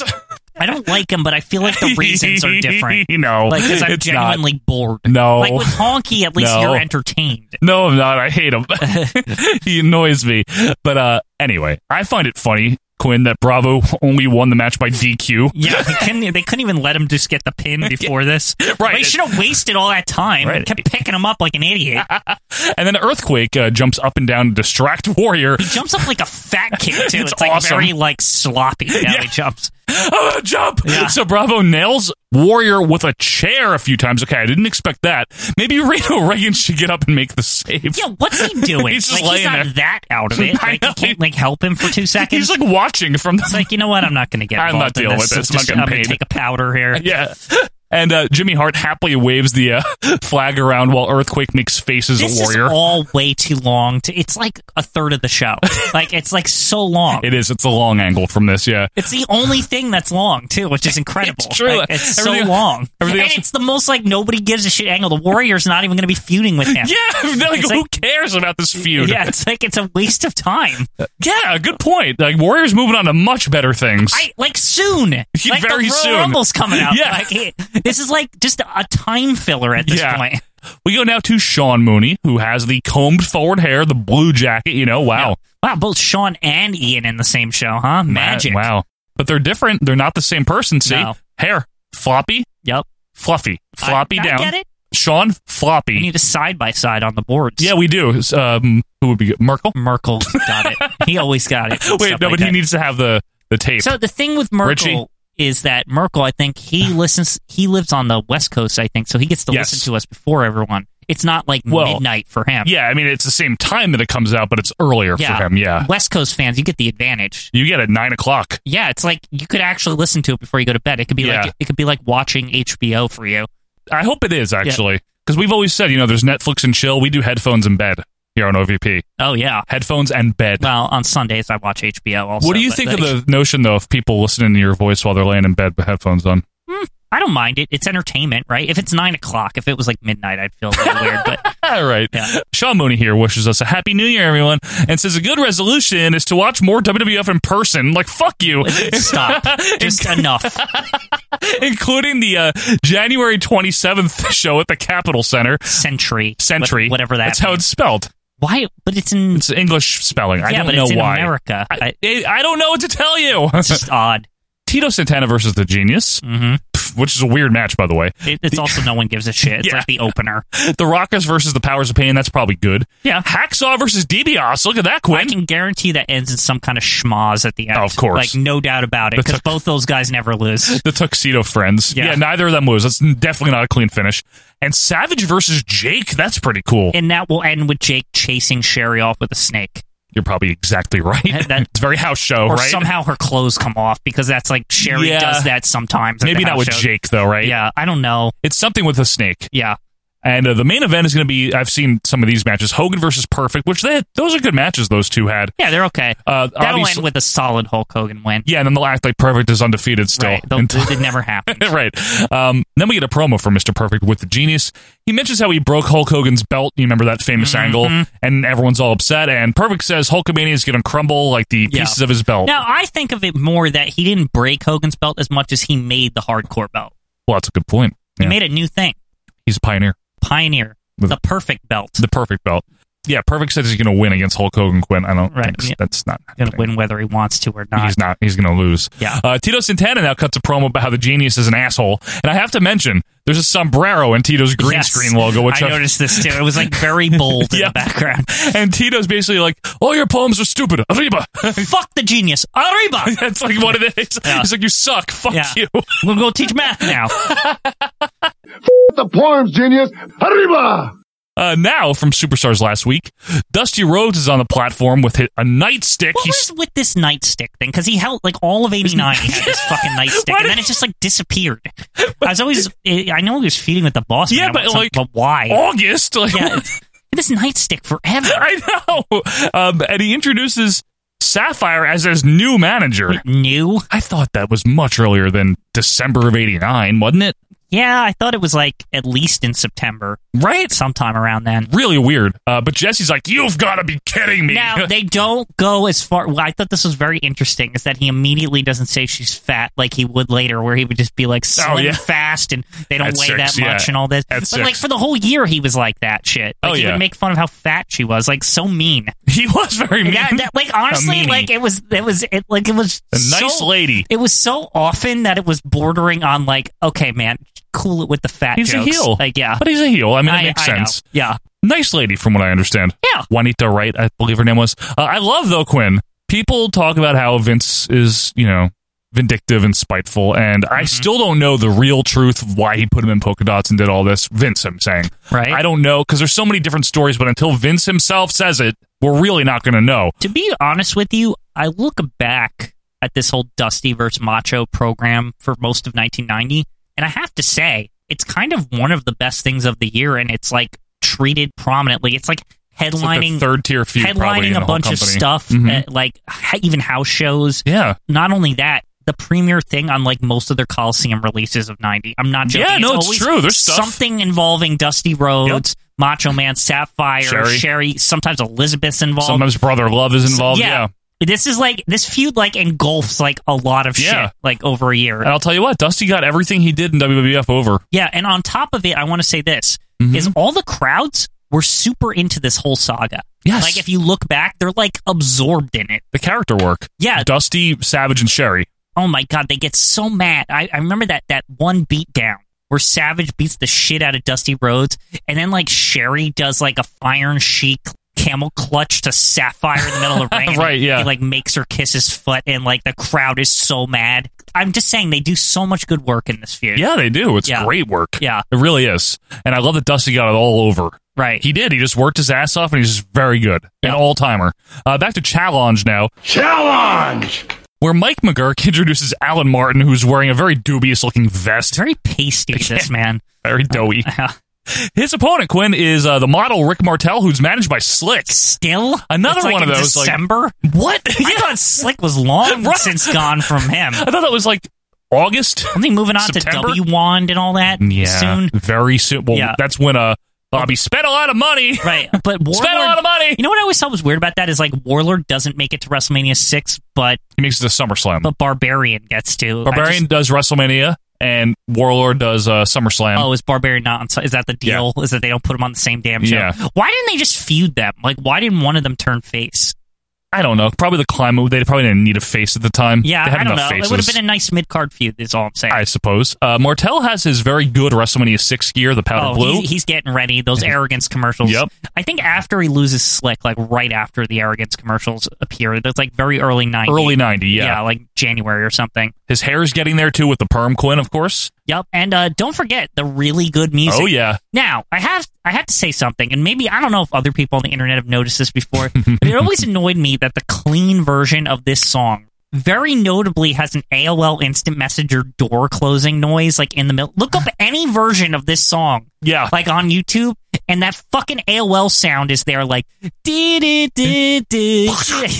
like right at the like climax, like the best fucking part of the song. It's so infuriating. Why is there no other version of this? I think there is, isn't there now? Didn't WWF release their own official did WWF version? Finally yeah, I think do they it? did. But the problem is on YouTube, it's still like, it's just littered with that like AOL noise. Like one. All the YouTube ones are? Yeah. Are you sure? Oh, yeah, because I was listening to one recently. What do you mean you were listening to one recently? I like the theme. Sometimes I have like a playlist of WF themes. Yeah. All right. It's like around like a minute or so. Well, this is the official one. I think this one will be good. But anyway, here, Tony has a great line to Gorilla, which is, "Do you like that look with the sweater tied around your neck?" And Gorilla's like, "Not really. It looks kind of wimpy to me." It does seem like Gorilla would hate him. Yeah. Honestly, I was not surprised by that comment. It's pretty funny. I'm positive also that they use this clip of Martel posing for the camera in the intro to something. I remember it. Hey, he's in top shape. I must say, this is a good time to put this in the opening. Oh yeah, early 90 Martel is amazing. He looks truthfully. again like he looks almost like a cartoon character in a good way. Yeah. By the way, I think the music, this is like near the part. Okay. Anyway, cartwheel by Martel, and then Slick jumps to give him a high five, which is funny. By the way, we had a insert promo here from Martel where he calls out Beefcake, who he was feuding on the house show loop. And Gorilla starts talking Quinn about how Slick wants gold. Yeah, what? Like, Slick is like nobody. He's so junky. Like, he's nowhere near any belts. No, what was the last a year earlier when he had the towers? The Twin Towers, yeah. That was it. That was almost a year ago at this point. Yep. This music is so distracting. It's so I'm just good. going to say it on the air because I'm waiting for the AOL noise the whole time. And this probably isn't the version. It's not. Martel with a drop kick to the kisser, a hip toss, and a body slam. These are all moves you can do on Royal Rumble for Super Nintendo. Gorilla calls the referee, Quinn, Mike Chiodo. Chiodo. Like he's... Is that like, I don't know what the fuck that is. Japanese? Yeah, Japanese or something? I think he always called him that. I don't think he knew his name. Anyway, Irish Whip back body drop in a Boston Crab by Martel gets the rather quick win. Nice squash, no bullshit. I'm fine with it. Nothing wrong with that at all. It was actually okay. Nothing too long. Yeah. Like it's just like, I am the model, and I win. And I'm going to beat you. Look at my drop kick and shoelaces and all this. Look at Slick. Yeah. Slick and Martel make sense together, Quinn. But I guess it wasn't necessary, this whole pairing, because Martel's promos are great. Well, in that, like, he he's doesn't like need Slick. Canadian kind of way. Like yeah, but it works. Canadian, it like, works. It's like you hate him so much. It works because Slick is not, they're not even close to the same thing. They got the same...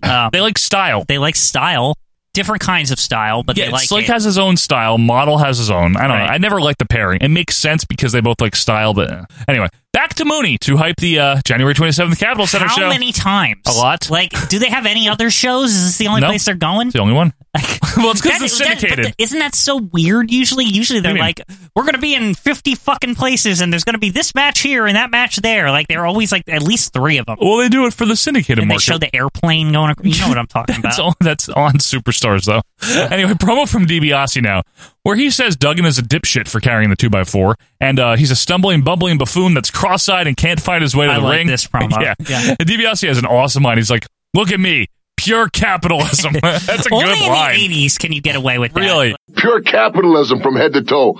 Rockers now cut their usual, "Oh my God, hangover" promo, you know, Why? that thing. Marty, there was an air of drugs. Oh, it's Sean too, though. Yeah. I mean, both of them. I know, but for Sean, it's kind of like you're understanding, like, oh, he's in his like party boy phase, right? Because eventually he gets more concise promos, but here it's like so annoying. It's very hangover, all of their promos, and his hair looks like Barbie. It's terrible. Yeah. I have no idea what they were saying, Quinn, and I don't think they do either, honestly. They said, fuck Fuji, will win. And that's all it is. Something about embarrassing Mr. Fuji they keep talking Yeah, I don't know about. what they're referring to. They pull his pants down? Yeah, they keep referring. National television!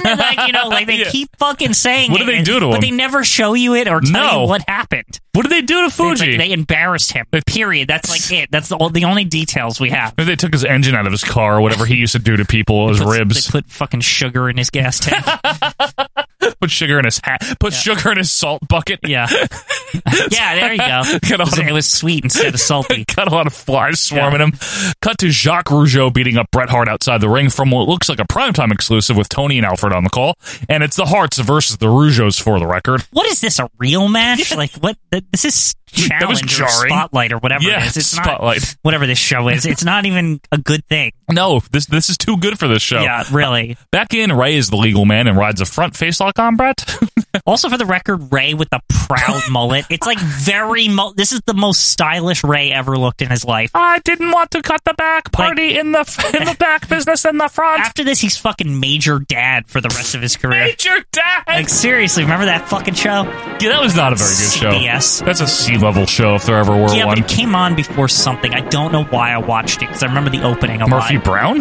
Maybe. Yeah, Murphy Brown was pretty popular when that show was on. Quinn, you notice the canned booing on this match was particularly horrible. I mean, so, you know what? By this point in the show, Joe, the canned on everything it's is awful. like this just like merged in. Like I couldn't even tell you that this was worse than the last. It's bad. Like, why were they so like egregious with it? Like, I don't know. Somebody got like really out of hand in the production booth. They're like, let me turn the volume fucking up. It's like if you put it over us right now and you just really cranked it. So I'm sitting here watching this, Quinn, and I'm like, I bet you this match is from October. So I find out it was taped November 21st. Close. Well, it's late November, Late right? November. Yeah. And it aired on the December 18th primetime, and it's from Okay. Fort Wayne, Indiana, if you care. Almost a month later, though. Yeah, almost. Literally nothing happening in the ring. It's supposed to be a heat segment, but the fake booing is making it annoying. That's the whole thing. The fake boos are it's just intolerable. they are. Like, At overall, this point, I start to notice it, and it's like, come on. Bad. I even noted it. Bret tries to make the tag here, but Jacques has the distraction, so it's a false tag. However, Jacques then collides with Ray, and now we get a legal tag. Neidhart comes in, cleans house. Jacques trips Anvil's leg, though, and Ray gets a Boston Crab. Knee drop by Jacques while Anvil is in the crab, but Bret makes the save. Jimmy now throws the megaphone to Ray, but while he attempts to sneak up on Bret, Anvil nails a roll-up for the win. It was a weird ending, though, Yeah. too, because it's like Very chaotic. it's just I just thought it was funny that he just finished him with like a cheap roll Yeah, up just after roll like up. the big megaphone hype. Yeah. Like, it's like dink. Like, it's like, gotcha. Gotcha. And I bet the full match was probably good because you can see the real crowd get very excited for the win, like I'm sure physically. it was longer too, and there was more build up. I'm sure They it was just like gave 15. it the last like 5 minutes. Yeah. It looked good for what I saw. Yeah. Back to Sherry and Ian finally here. And Yeah, do they work here? Like, Sherry just sits on that fucking throne, doesn't even say Sit. anything. Yeah. As soon as he tries to talk, she tells him to shut up. His combed back hair, Quinn, is very aggravating at this point. I It's was going to really say. insane. What's wrong with this to me is that I think of Ian Mooney as a heel. Yeah, but he's not here because Sherry's like sucking up all the heel oxygen in the room. He's not a heel. He's just Sean Mooney with a bad coat. And Sherry's just all Miss Piggy the whole fucking time. Oh, Kermit. Sherry hypes up the Royal Rumble while Mooney holds up a handwritten sign that says Saturday, January 21st. Yeah. And then he holds up one that says call your local cable system. And then Sherry notices, so he holds up a sign that says uh-oh. That was funny. Very I'll Bugs Bunny. give it to him. Yeah. That's you 'Cause know, that's, he thought that up too. Yeah, I was going to say it has to be him, right? That's a Sean Mooney special right there. There's that's no almost like a fucking Todd joke. Yeah, Todd before Todd, right? Yeah. There's no one there directing this. Like, clearly no one's producing this. Nobody cares. They're doing their own shit. Somebody's just like timing the kid to saying you're on. Yeah. That's like the most direction they have. There's one cameraman, Yeah. and a sound guy. We go to Mean Gene on the platform from wherever with Randy Savage and Sherry. Nice grand entrance here. Yeah, absolutely. Unfortunately, Quinn, 1990 is the year where the short tights for Savage were abandoned, and Now, it was pants forever. Very to upsetting. be fair, though, the first year of the long pants, he didn't wear a shirt, so I was okay with it. Yeah, for most of 90, there's no shirt. Once the shiny shirt got involved, then I was like, this is terrible. Yeah, I don't like the shiny shirt. Yeah, it was like, it's okay because he had like fancy pants, right? Right, like, right. Like literally he had fancy pants. Like, and it was like, okay, this is a fun like addition, Right. right? And then it got like, oh, now he's going to wear a shirt. And Yeah. you're like, Okay, man. A little too much clothes. Are you a wrestler or are you a fashion model? What the fuck is going on? We already have one of those Yeah. here. As Gene talks, Savage pantomimes hitting Gene with his scepter. Savage says everyone in the WWF is jealous because nobody can beat him, and he says he's suited for the Royal Rumble because he's royalty. I'm majestic. Yeah, but he never understands the rules. So, like, this is the one case. Like, I'm usually like Mr. Randy Savage, but when it comes to the Royal Rumble, even I, as a supporter of Randy Savage, will admit he doesn't know what the fuck he's doing in the Royal. Every Royal Rumble, he somehow like does something wrong that doesn't make any sense. He doesn't get to the ring. Yeah. He eliminates himself. He goes for a pin. He'll walk back in after he eliminates himself, and like nobody will care. Yeah, he just doesn't know what he's doing. Yeah, but like not in the kind of like heel way. He'll walk back in. He'll just walk back in because he thinks wanders in. Yeah, that's okay. Like if he eliminates himself, then it's fine for some reason. He's just bad at them. Yeah. It's very sad. This is like his kryptonite. It's the Royal Rumble. That's the Randy only Savage thing, is yeah. good at all wrestling except the Royal Rumble. Except the Royal Rumble. He calls out Hulk Hogan, of course, the Ultimate Warrior, Piper, and even Andre the Giant. Gene then brings up the whole brother love, thing. And so Sherry just goes on this whole tirade. It basically says, fuck Sapphire. Now, I love this as Gene just straight up classic, no fucking around. Give me a break! Yeah. Like, I'm gonna send her way back to Mom's Mabley land, where she came from to begin with. Please give me a break, Macho King. and this is the whole, like I was saying before, this is peak Savage and Cherry. I love it, where they are just such a cartoon character. They're ridiculous. Like, Guy and his, like, screwed up girlfriend, like, they are just jerks. They're amazing. They're both, like, absolutely crazy. Yeah. Like, you know what I mean? They act like they really are, like, royalty. Yeah, and like, they know they're not, right. Like, when they leave, there's a palace, and they're governing something. They are the king and queen of something. You know what I mean? It's true. It's really, really good work. Yeah. And it's just all improvised and all over the top. I love it. Hard cut now to our Royal Rumble report now with Mean Gene in the control room. How many of these are there? Like, I feel like I know about the Royal Rumble and they told me about it like 5 times. I know. Like the whole card 5 times. Not even just like why do they not pace these things? Like, why did they not allow for one long promo and they just talk about one match and the history of it? And then they give you a bunch of them. Why this, like, we're going to tell you every single match every time I don't know. to the point where you don't give a shit anymore. I don't know. Just to hammer it home, I guess, so you don't forget. It's going to be Sunday the 21st at 4 p.m. Eastern Standard Time. What is that about? I think So it's a early. great start time for Sunday. As adults, but as a kid, that would seem like, oh, man, like, I don't get to stay up late. Yeah, but what if your parents don't let you? Yeah, but this is the whole point of these things, is that you can beg them. This is like your excuse. It's like, oh, wrestling's going to be on till 11. I can watch it. Maybe they figure if it starts early, more kids will be able to watch it. I guess. In the Rumble, we're going to have Ultimate Warrior, Dino Bravo, Honky Tonk Man, Earthquake, Roddy Piper, and then we get a promo from Piper who says something about, I've been rumbling on the streets my whole life, and Classic something about selling my grandma. Absolutely wonderful Piper promo, but he also says he wants to be number 1 because reasons. I want to be number 1. That's weird. Also, we'll have the Macho King, Dusty Rhodes. Promo out from Dusty. I'm very excited about it. He's very good, too. Also, he brings in Sapphire for, like, 1 second. I'm serious. Like, it's, like, fading. He's like, and here's Sapphire. She comes in, okay, done with that. It's like, real. She doesn't even get to say hi. Like, seriously, she doesn't even get to dance. No nothing. sashaying. Yeah. Rick Rude will be there, as well as the new tag team champions, Andre the Giant and Haku, the Hart Foundation, Mr. Perfect. Now, Mr. Perfect cuts a promo where he says he wants to be number 1 as well. Why is everyone so stupid? Like, what is this? It's not like it's new anymore either. There's been, like, at least couple, 2. yeah, right. What the fuck are they doing? But Quinn, Axe will be in it. Oh, right, yeah. Really important because big figure in the Royal Rumble. he's the only one that can eliminate Andre the Only Giant. him, according to that guy. in Orlando. Who does that hillbilly lady think's going to win in this one? I think Roddy Piper's going to win. No, Jake. Jake's the best. Jake number 1. Jake the best. Oh, the lady, the toothed lady with the pink pants. She's very the Newport 100s lady. Yes, very Virginia Slims. Not only is there Axe, but there's Smash. Also, Bad News Brown, Akeem, the Widowmaker. Excuse me? He didn't make it. He didn't wind up being in this. I don't remember him being in the He Royal wasn't.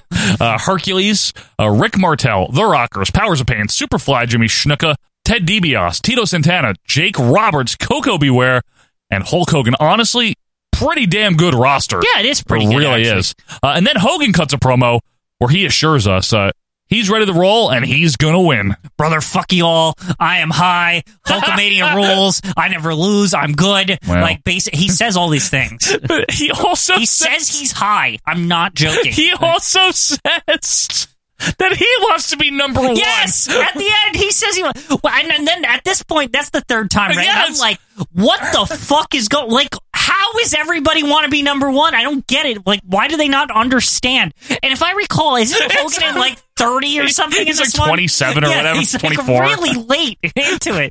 But for him, see, he says he wants to be number one because as people enter, they're going to see his muscles and get eliminated. And I'm not kidding. The thing is, he's not joking either. Do you really doubt that? That's like how this federation works. It's That's like true. you look at his muscles and you die, You fall over. like melt or something. Gene also hypes up, of course, the Big Brother Love show scene that we've talked about. Now, Brother Love cuts a promo where I love you, and he just like all he does is say who's going to be on his show. It's like the most pointless thing in the entire world. Now, I will say this: Brother Love is so fucking annoying, but in like the good way. Oh yeah. I feel like, you know what? I know Bruce now is like a big famous podcaster or whatever he is. Yes. And he writes for wrestling or whatever he does. But honestly, like, he was really good as Brother Love, like in this 88, 89, 90 period. He's Like, a good performer in this general. is just a very good character. He's an all-around, all-time talent in wrestling. And you know what He the is. funniest part about it was? When I was a kid and I would see these tapes, I'd be like, what is this shit? Yeah, like, I know. What? I don't even know what he is. Like, But- I didn't understand it. As an adult, you get it, and you're also like, fuck that guy. Like, Yeah. he's like that, what do you call it? The telepreachers or whatever. right? Televangelists. Televangelists. Yeah, Jimmy Swagger and all those, and Yeah. Jerry Falwell and all those people. And you're just like, man, he's just so Baker. greasy. Yeah, Like, very greasy. That's the whole idea. It's a parody of those guys. right, and he's got the green on his fingers Yeah. for the fake gold or whatever. Yeah, also to do a parody of Peter Amos. I'm Reverend Billy Saul Hager, so cover side go down to even I'm hot like I had on Living Ranch, my favorite chip of Cool Ranch. That's what he says. Anyway, we see a clip from Superstars where the Colostomy Connection will win the tag titles from Demolition. We already know that. And now lots of Oh my sweet God, and booze right? here. Like, it's like over the top. Like, no fan does that. No one's like, boo, the whole match. That's exactly how they sound, whatever you did on the mic. Yeah, they make that weird noise that we probably broke 7 iPhones just now. Anyway, did they not realize how bad it sounded? Yeah. Did no one listen back and be like, oh, maybe it's a little overkill, Vince? Maybe their monitors aren't very good. Maybe not. In studio, they need new ones. I do have to say, though, I like how they even gave Andre and Hako this run to begin with. I find it It's very so funny. baffling that this existed, by the way. Yeah. And it's just simply there so, like, Demolition can do something. Yeah, at that's all it is. WrestleMania. Just win the belt, three-peat. Why didn't they just do the Heart Foundation thing then? I don't know.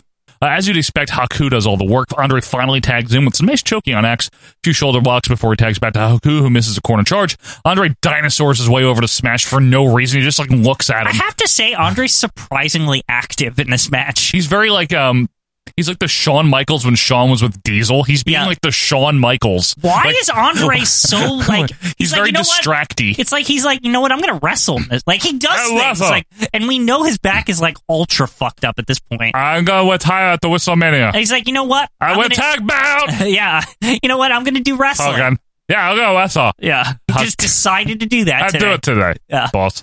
Haku with a series of rights. Andre holds Axe for the big karate kick. And then Andre comes in with an elbow and a lay down pin for the win. Fair and square, oddly. Like, not even like cheating, Nope. nothing. This is one. They just fucking won. And like, even Jess is like, wow, they're just like, even Jess is like, it's like, look at that. They, Look at they that, absolutely man. dominated them. Like, Demolition got demolished, Quinn. Yeah. I got to say, too, Bobby's like utter glee with his new tag champs which is is great. weird because this feels very sub for Bobby. Like, the, I don't know, man. like consolation prize, like tag belts. I love him having a belt, though. It always Yeah. makes me happy. And I also felt like the way they did this, it was just like, yeah, Andre, if he just wants the tag, he could just get him. Yeah, just win him if he feels like it. Because he clearly was like motivated in this match. Yeah. He just was like, you know what? I'll whistle. I'm going to hustle today. I'm going to hustle today. Yeah. I make the casserole afterwards. There you go, Bobby. I know you want belt. I know you want the belt. Put the oregano on the chicken. It doesn't fit me. You can wear it. Back to Sean Mooney again. Go to the fucking Capitol Center. Just go. Don't even think about doing anything else. Century job. Just go.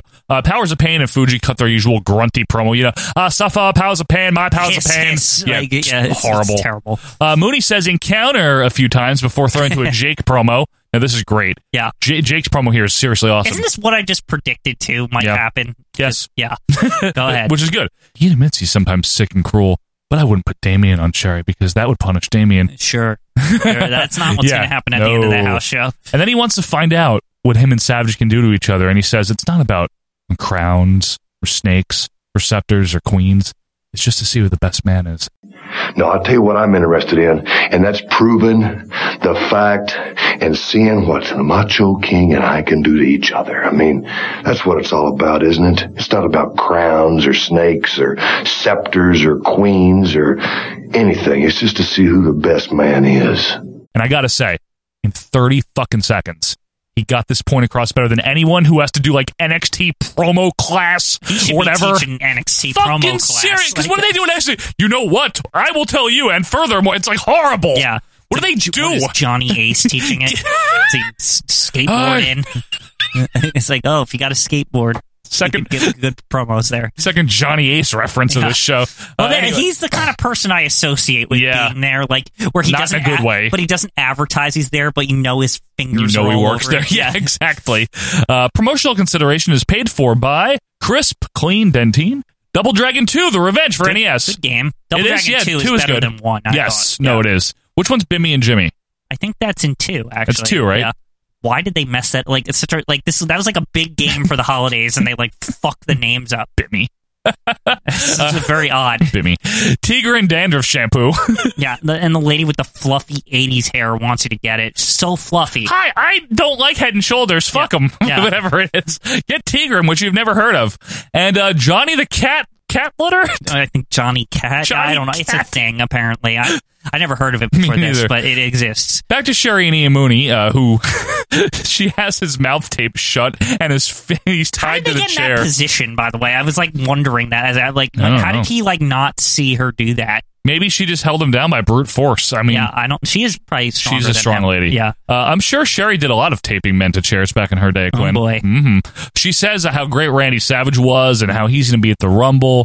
Mooney leans up to try to show one more sign that he has taped to his feet. So he's like showing his feet to the camera, right. But Sherry just pushes him over in his chair. That was funny, and that's how it ends. She laughs for real. What? What? You got one more sign? Let me help you. See you next week on Spotlight. And that's it. That was an okay show. Yeah. Nothing offensive. I liked it. I mean, what I thought it would be. Too much Dino Bravo, of course, but other than that, it was fine. Yeah. It's an easy, unimportant way to spend an unimportant 45 minutes if you have it, you know? And did the Spotlight hosts have it easier or what? Oh my God. Do a minute in the beginning, a minute in the middle, a minute at the end. Like, you can do a month of these shows in like 20 minutes. Surprising that Sherry got the full face makeup for this because there wasn't much to do it. I wonder if she just changed outfits real quick because I think they did a ton of shows together, these two. She's got that full, like, fucking Ultimate Warrior face makeup on this one. Like, her extreme makeup. Yeah. You ever notice, like, sometimes when she has, like, the forehead makeup that she's, like, more evil or something? Yeah, well, it's like the demon, Finn Balor. Right, but if she doesn't have it, it's like the softer Sherry. Like, I've always noticed there's, like, if she just has the S on her cheek, that's, like, very, like, not crazy Sherry. She's happy that day. Yeah. Folks, we hope you're happy watching OVP or listening to OVP here yet again as we are closing out another season. That's right. Next week, Quinn, it will be episode number 150 where we will be not 149. It'll be episode number 150. We are going to be reviewing something very, very interesting. Of course, we'll be closing out the Royal Flush, the final flush next week. Dumpy. Very, very dumpy. But until that time, be sure to follow us on Twitter if you haven't yet. That's at OVP Podcast. Email us at ovppodcast@gmail.com. Join the Facebook group. Check out the Patreon, patreon.com/OVP Podcast. And if you want to leave us a review, you can do that on Apple Podcasts. And if you want a shirt, it is teespring.com/OVP Podcast. But until next week, to close out the season, I'm Joe Morata. That's Michael Quinn, and we are out of here. See ya.